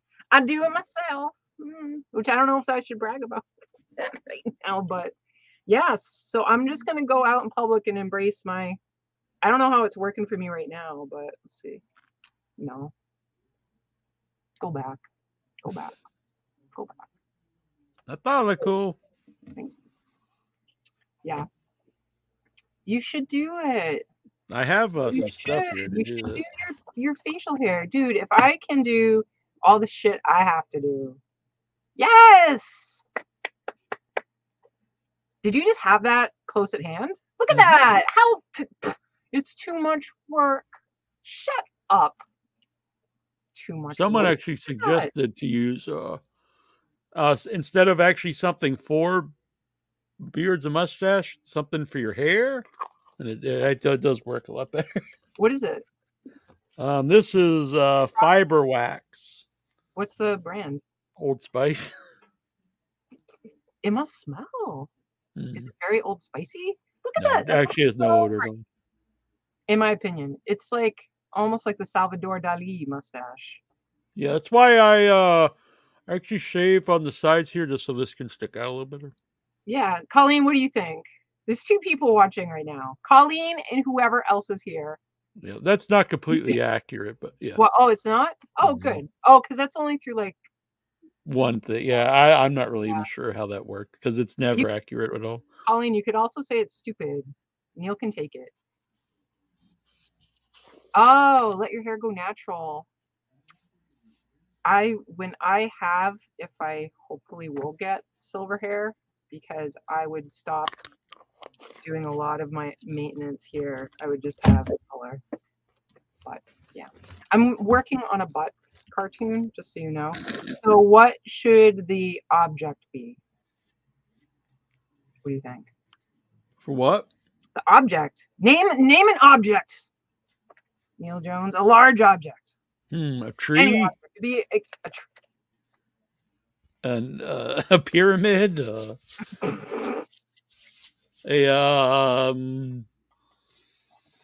I'm already on the way. I'm already working it out. Do you remember the dog one I did? The dog one? The dead dog. The what? The guy in the dead dog cartoon? No. I'd probably, if as soon as I see it, I'd probably, oh yeah, I remember that, but I don't remember that. You just wait, folks. This is gonna be a totem pole. That's a good one too, Colleen. I don't know why this person looks like a baby, so I'm gonna put this is not a baby. I'll give it some hair. All right. Okay. So what was the phrase? Anything can be a butt plug if you're brave enough. It's like, that's very festive. It's like a Christmas tree. Yeah, you said a tree, and I'm like, a tree it is. Yeah. That's gonna be the official Christmas shirt for Without Your Head this year. Nice. What do you think? That's some ornament. Is this gonna be? Will we get banned? Thank you. Yeah, Colleen loves it. I'm happy. Look at this. Colleen says he looks like a pirate, and then she adds, "Pirates are hot." Yep. Pirate Jones. How do they come up with pirate names, by the way? Isn't there some, you know what? Someone, who was it? I think it's a mutual friend, posted about how people will have these like, what, your first name and your last initial and the color of whatever. And it's like, those are all things that they need to break in, like, for passwords. What's the street? Well, it's true, but at the same time, like, are they going to get, what, 50,000 people's passwords? I don't know. But I'm just saying. So the point being, I wonder what Neil Jones' pirate name would be. If you, some of that stuff, like, they could get most of this stuff just looking at your Facebook anyway. So, I went to the Imagine Forest, and they have a pirate name generator, and mine is Evie Sharkbait. Where did you? I just wrote in a pirate name, and then so this website called imagineforest.com. Just pirate name. Here's one. I see it. Yeah, I want me to do it. I hit random. Another one came up. Okay. Captain Sylvester Shadows. I mean, that's pretty cool. That doesn't really. But is that for you or for me? I don't. Admiral Henry Hart. You don't even put a name or anything. You want me to just say the next one I get? What you get? I've got Silvera Snake Eyes. Oh, that is a cool one. I like that. Right? That's cool. I will stick with Silvera Snake Eyes. This one's pretty cool. Mustachio the Third. Oh my Lord, Colleen. Man, that's awesome. It's very classy. I'm a classy man. Silvertooth Samuel. That's pretty good. But yeah, I like this one better. Sir Mustachio the Third. Yeah. Or pirate face. Pirate McPirate face. Hey, that one's not bad either. Bruce says you'll get a Temu ad for the Christmas ornament tomorrow. Yes, I will buy it tomorrow. Yeah. Bruce is also an artist, so Bruce, yeah? if you ever want to send in any pictures you draw, let me know. We'll share it on the show. Yeah, probably not tonight because we'll probably be going soon. But soon we're gonna open up the where people can video in. So if Bruce or Colleen or whoever would like to, brave of you. Hmm? Do you have to accept people, or do they just pop up? I'll have to add them in. Okay, they'd be across the bottom. I know Bruce. I know Bruce. Bruce is fun.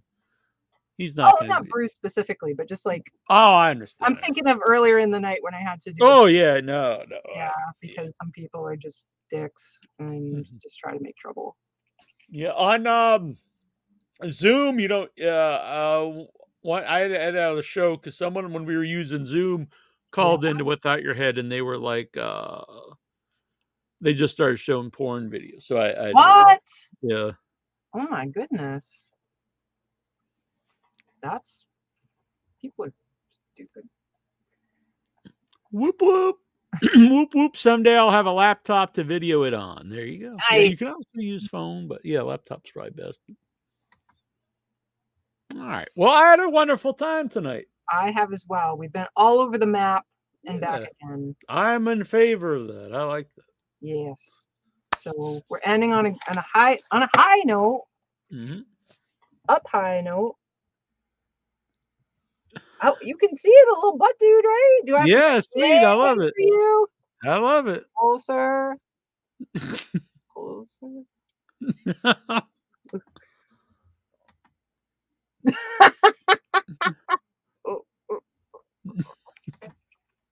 I'm so tired.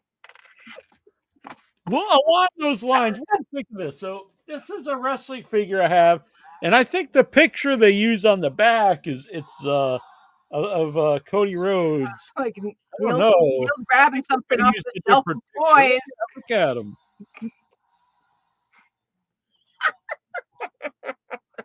That's not the greatest photo. Or maybe it is the greatest photo. I don't know. I'm like Carrot Top. I have all the stuff I can pull out. This is my wrestling buddy of Sting. Dang. Bring it on. I bet ain't happening. Try harder. Is that all you got? I like that. That one. That's the one. Then when I put him back over here, it did 1, 2, 3 because he's laying on his back. He got pinned. That's awesome. That's cool. Yeah. Does it do that for all of them? I would assume. I don't know. It's the only one I have. Why Sting of all of the ones you could get? Well, because these are new AEW ones, and it was cool that they made Sting, he's 63, and he came back. They came to AEW, and he's wrestling. And I was like, I think that's pretty awesome. Definitely gonna be his last run. A 63-year-old guy still in the ring wrestling, Sting. So it's cool. So Colleen, let us know. Going to AEW. Oh, I am too. I got tickets for Troy and I. All right. Did I just get super bright? Yeah. I don't know what happened. Oh, at first we said that. I thought, ooh. Yeah, I'm going. It's at the TDK Garden, the former Boston Garden, whatever it's called now. TD Bank Garden. Yeah, I hate that all these places they're named just after stupid shit now. Yeah, it's like the Dunkin' Donuts Arena. Yeah. In a way, like that. So it's good for AEW. They're going to the big stadium, but I did like it when they were going to the smaller one because I do think it's there's not a bad seat in the place, and it's kind of cool. Like small theaters. Yeah. So, but good for them. But they just announced. I don't know if you saw this, Colleen. On that show, the main event's going to be Blood and Guts, which is like a 5-on-5 cage match with blood and guts. So it's going to be very exciting. Are you going with Troy Boy? Yes. Mama Bear going? No. Troy might even go to the casino with me after because he watches as much AEW TV as me, but he also watches their video show, Being the Elite, and apparently they go to casinos. Maybe we shouldn't say this. Yeah, but they go to casinos a lot after the show just to have fun. So he thought maybe if we went, we would run into some of the Yeah, it's public information. You can share it. Yeah. He didn't learn it from like they whispered it to him. Right. Yeah. So that would be fun. Or maybe you don't want to have competition. Yeah, if it's open, because actually I saw, not that anyone's going to care watching this, but Encore Casino, the employees we're going to go on strike if they weren't paid better, and I think it's by this weekend if they don't. Wow. I mean, they make a fortune. They should treat their employees. Yeah, good for them. Absolutely. That's not easy work. Mm-mm. And I'm, even everyone they're on their feet almost all the time, and I'm sure there's a lot of people who treat them just like servants. Mm-hmm. So, but regardless, that kind of work is hard. So yeah, they should get paid well. I'll let you know about where we're sitting, Colleen. I don't know. I'll have to look on. I don't know offhand, but maybe we'll in the same area. I don't know. It'll be fun. Yeah, very, very cool. So, what is it changing color? I don't know, but you did get like I don't know what happened, but very. Yeah. I bet it was when you put the picture into the camera. Oh. I wouldn't worry about it till next time. I bet it'll probably when you. Kind of. Yeah. I had great skin when that was happening. But all right, so here we are. It's been a nice long evening of chat of all kinds. And lots of cool guests coming up in July. We'd mentioned next week is the casting crew of Saint Drogo and Lloyd Kaufman. Got some really cool guests coming on from like classic 50s sci-fi horror movies I'm very excited about. The last living cast member of Robot Monster, Greg Moffat. That just came about today, so that's going to be happening. How did that happen? They're putting out the remastered Blu-ray of Robot Monster and offered an interview. And I was like, whoa, yes, of course. That'd be amazing. Yeah. What about Invaders from Mars? Because we got to. Because I brought that up. Like, that's the whole reason I came on that night, is because you guys were talking about all these movies. Right. And I'm like, Invaders from Mars. Same way, the special edition, I think from the same people, they're putting out the special edition Blu-ray. So cool. And so he may actually be on live. I'm actually nice. Currently trying to set that up. He's going to be on, but he'll either be live or have to record it, obviously. But we have 2 weeks right now that are completely free. So I'm going to see if either of those work for him. And if not, then we'll probably record it. Sounds good. Earlier, it was last year. What was the movie? I had from the same people. It was one of the only cast members still around from. It was another 50s sci-fi horror movie. It's like something about the brain. The brain from the brain that wouldn't die. No, it's the brain from something. Let me find this. I know the brain that wouldn't die. The brain that. Like the brain from Euros or something. Oh.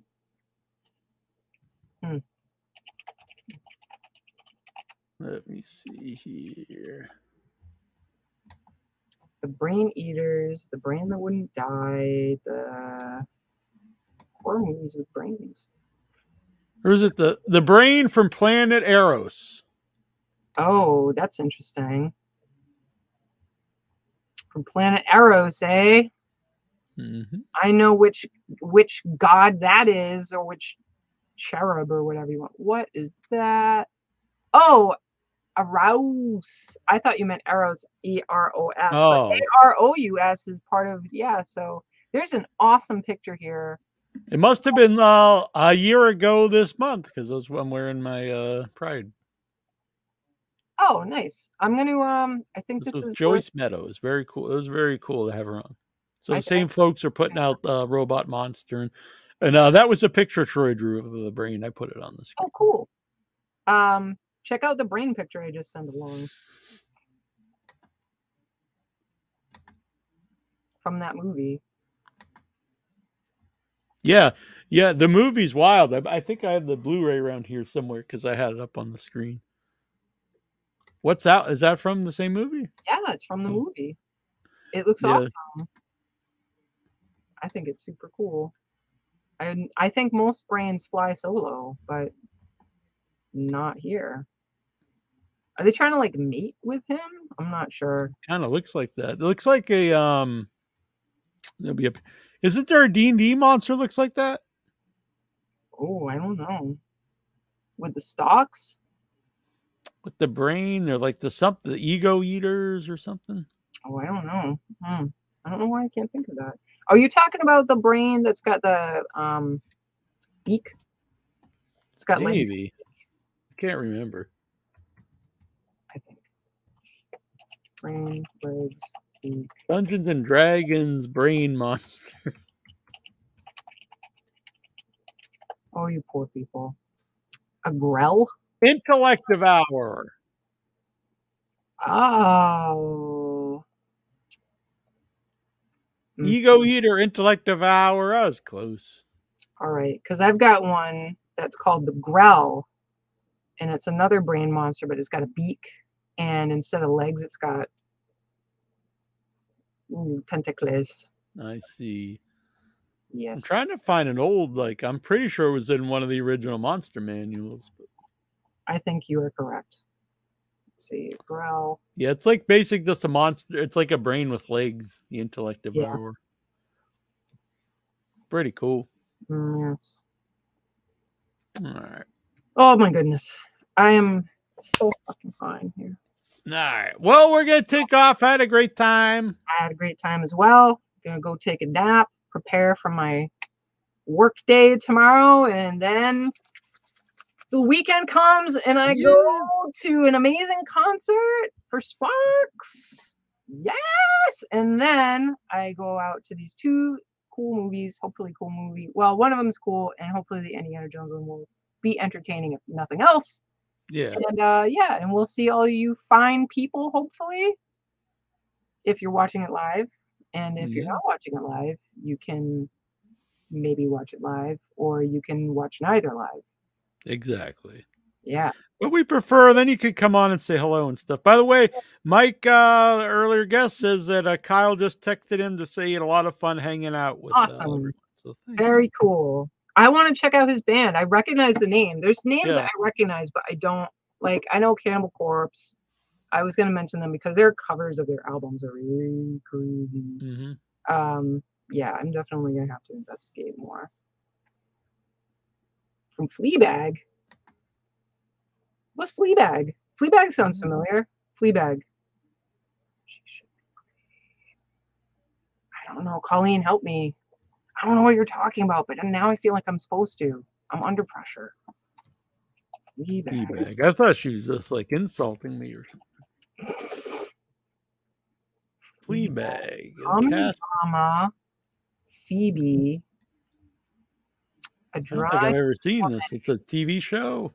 A dry-witted woman known only as Fleabag has no filter as she navigates life and love in London while trying to cope with tragedy. The angry, grief-riddled woman tries to heal while rejecting anyone who tries to help her, but Fleabag continues to keep up her bravado through it all.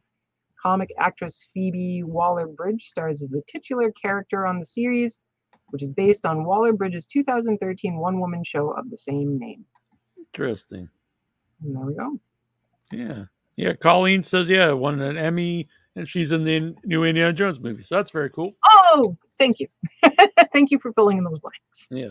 And a big thanks to Timothy Fife for Music of the Month this month.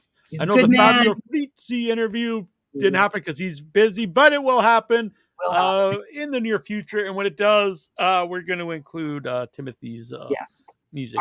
Our man, the family man, good Timothy Fife. So start next month will be the Antibodies, who oddly enough did the theme song for the new James Balsamo movie. So that's very cool. And that was just total coincidence? Yeah, total coincidence. Very weird. I was also wondering, maybe, I didn't want to ask him, put him on the spot, but I'm wondering if he will let Incantation. I was wondering the same. Yeah. I didn't want to put him on the spot, be like, be our music of the month, and him be like, ah. Yeah, because I don't know, with copyright and everything and stuff. Yeah. When he's not here. But he said he has other musical projects too. Oh, that's very true too. That's a good point. Yeah. Yeah. Could be one of his other bands. Yeah. We shall see. Yeah, we'll look into that. That would be super cool. But check out Death Metal. I really liked it. It was very fun. Yes. And Well that made, one guy cool gore. was a great villain. He actually, I didn't want to say it. I assumed that they probably wouldn't mind a super over the top divisive movie, but the vibe I got from that character, the producer dude, was the producer in the Serbian film. Oh, interesting. He's like, ah, and very like disconnected from yeah reality and human needs. I recently tried again to get him on the show, but I don't even know if he speaks English or anything. But I've never had any luck. But who, the director? No, not some of the cast. Some of the cast. Director in the cast. Yeah, the guy who plays the producer in. Producer, yes. That guy. Yeah, I tried to get some cast members on when New Village Video was has the uncut version of the movie, but no luck. Again, I don't know if any of the cast even speaks English, or maybe they don't even want to be associated with the movie anymore. I don't know, but it's possible. Maybe they don't want to be associated with you. Yeah, because if you look at a lot of them, have done like some more a lot of mainstream stuff too.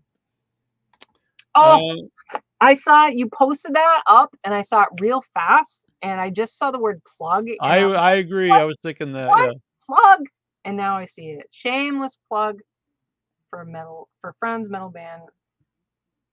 Lucis? Yeah, Lucis. Interesting. We'll have to look into this. If they're horror-esque, maybe, we'll see. Look into them. Well, bass player is cinematographer for local independent. Oh, wow. That's a good fit. Then, yeah, we will look into them, Colleen. Thank you. Cool. Yeah, anyone out there, if you have cool horror-esque music bands that you think would fit, at least suggest. Yeah. Not a guarantee. Right, and there will be that. Well, the music of the month is obviously can only be 12 a year, but I'm also going to be starting doing a podcast every month where it's going to be a bunch of tracks for the mixtape. So, there's more spots on that. That's great.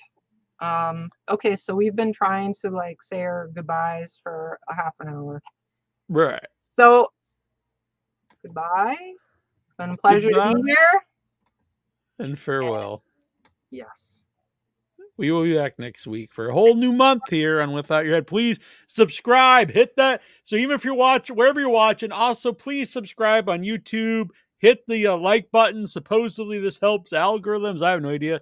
Hit the little bell icon. You'll supposedly get notifications when we go live.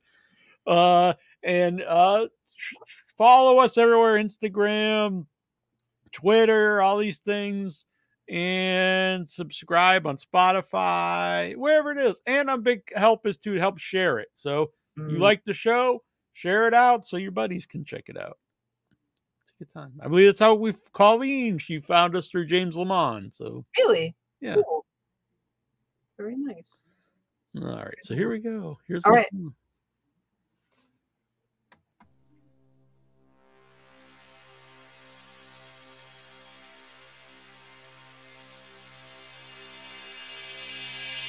Yeah.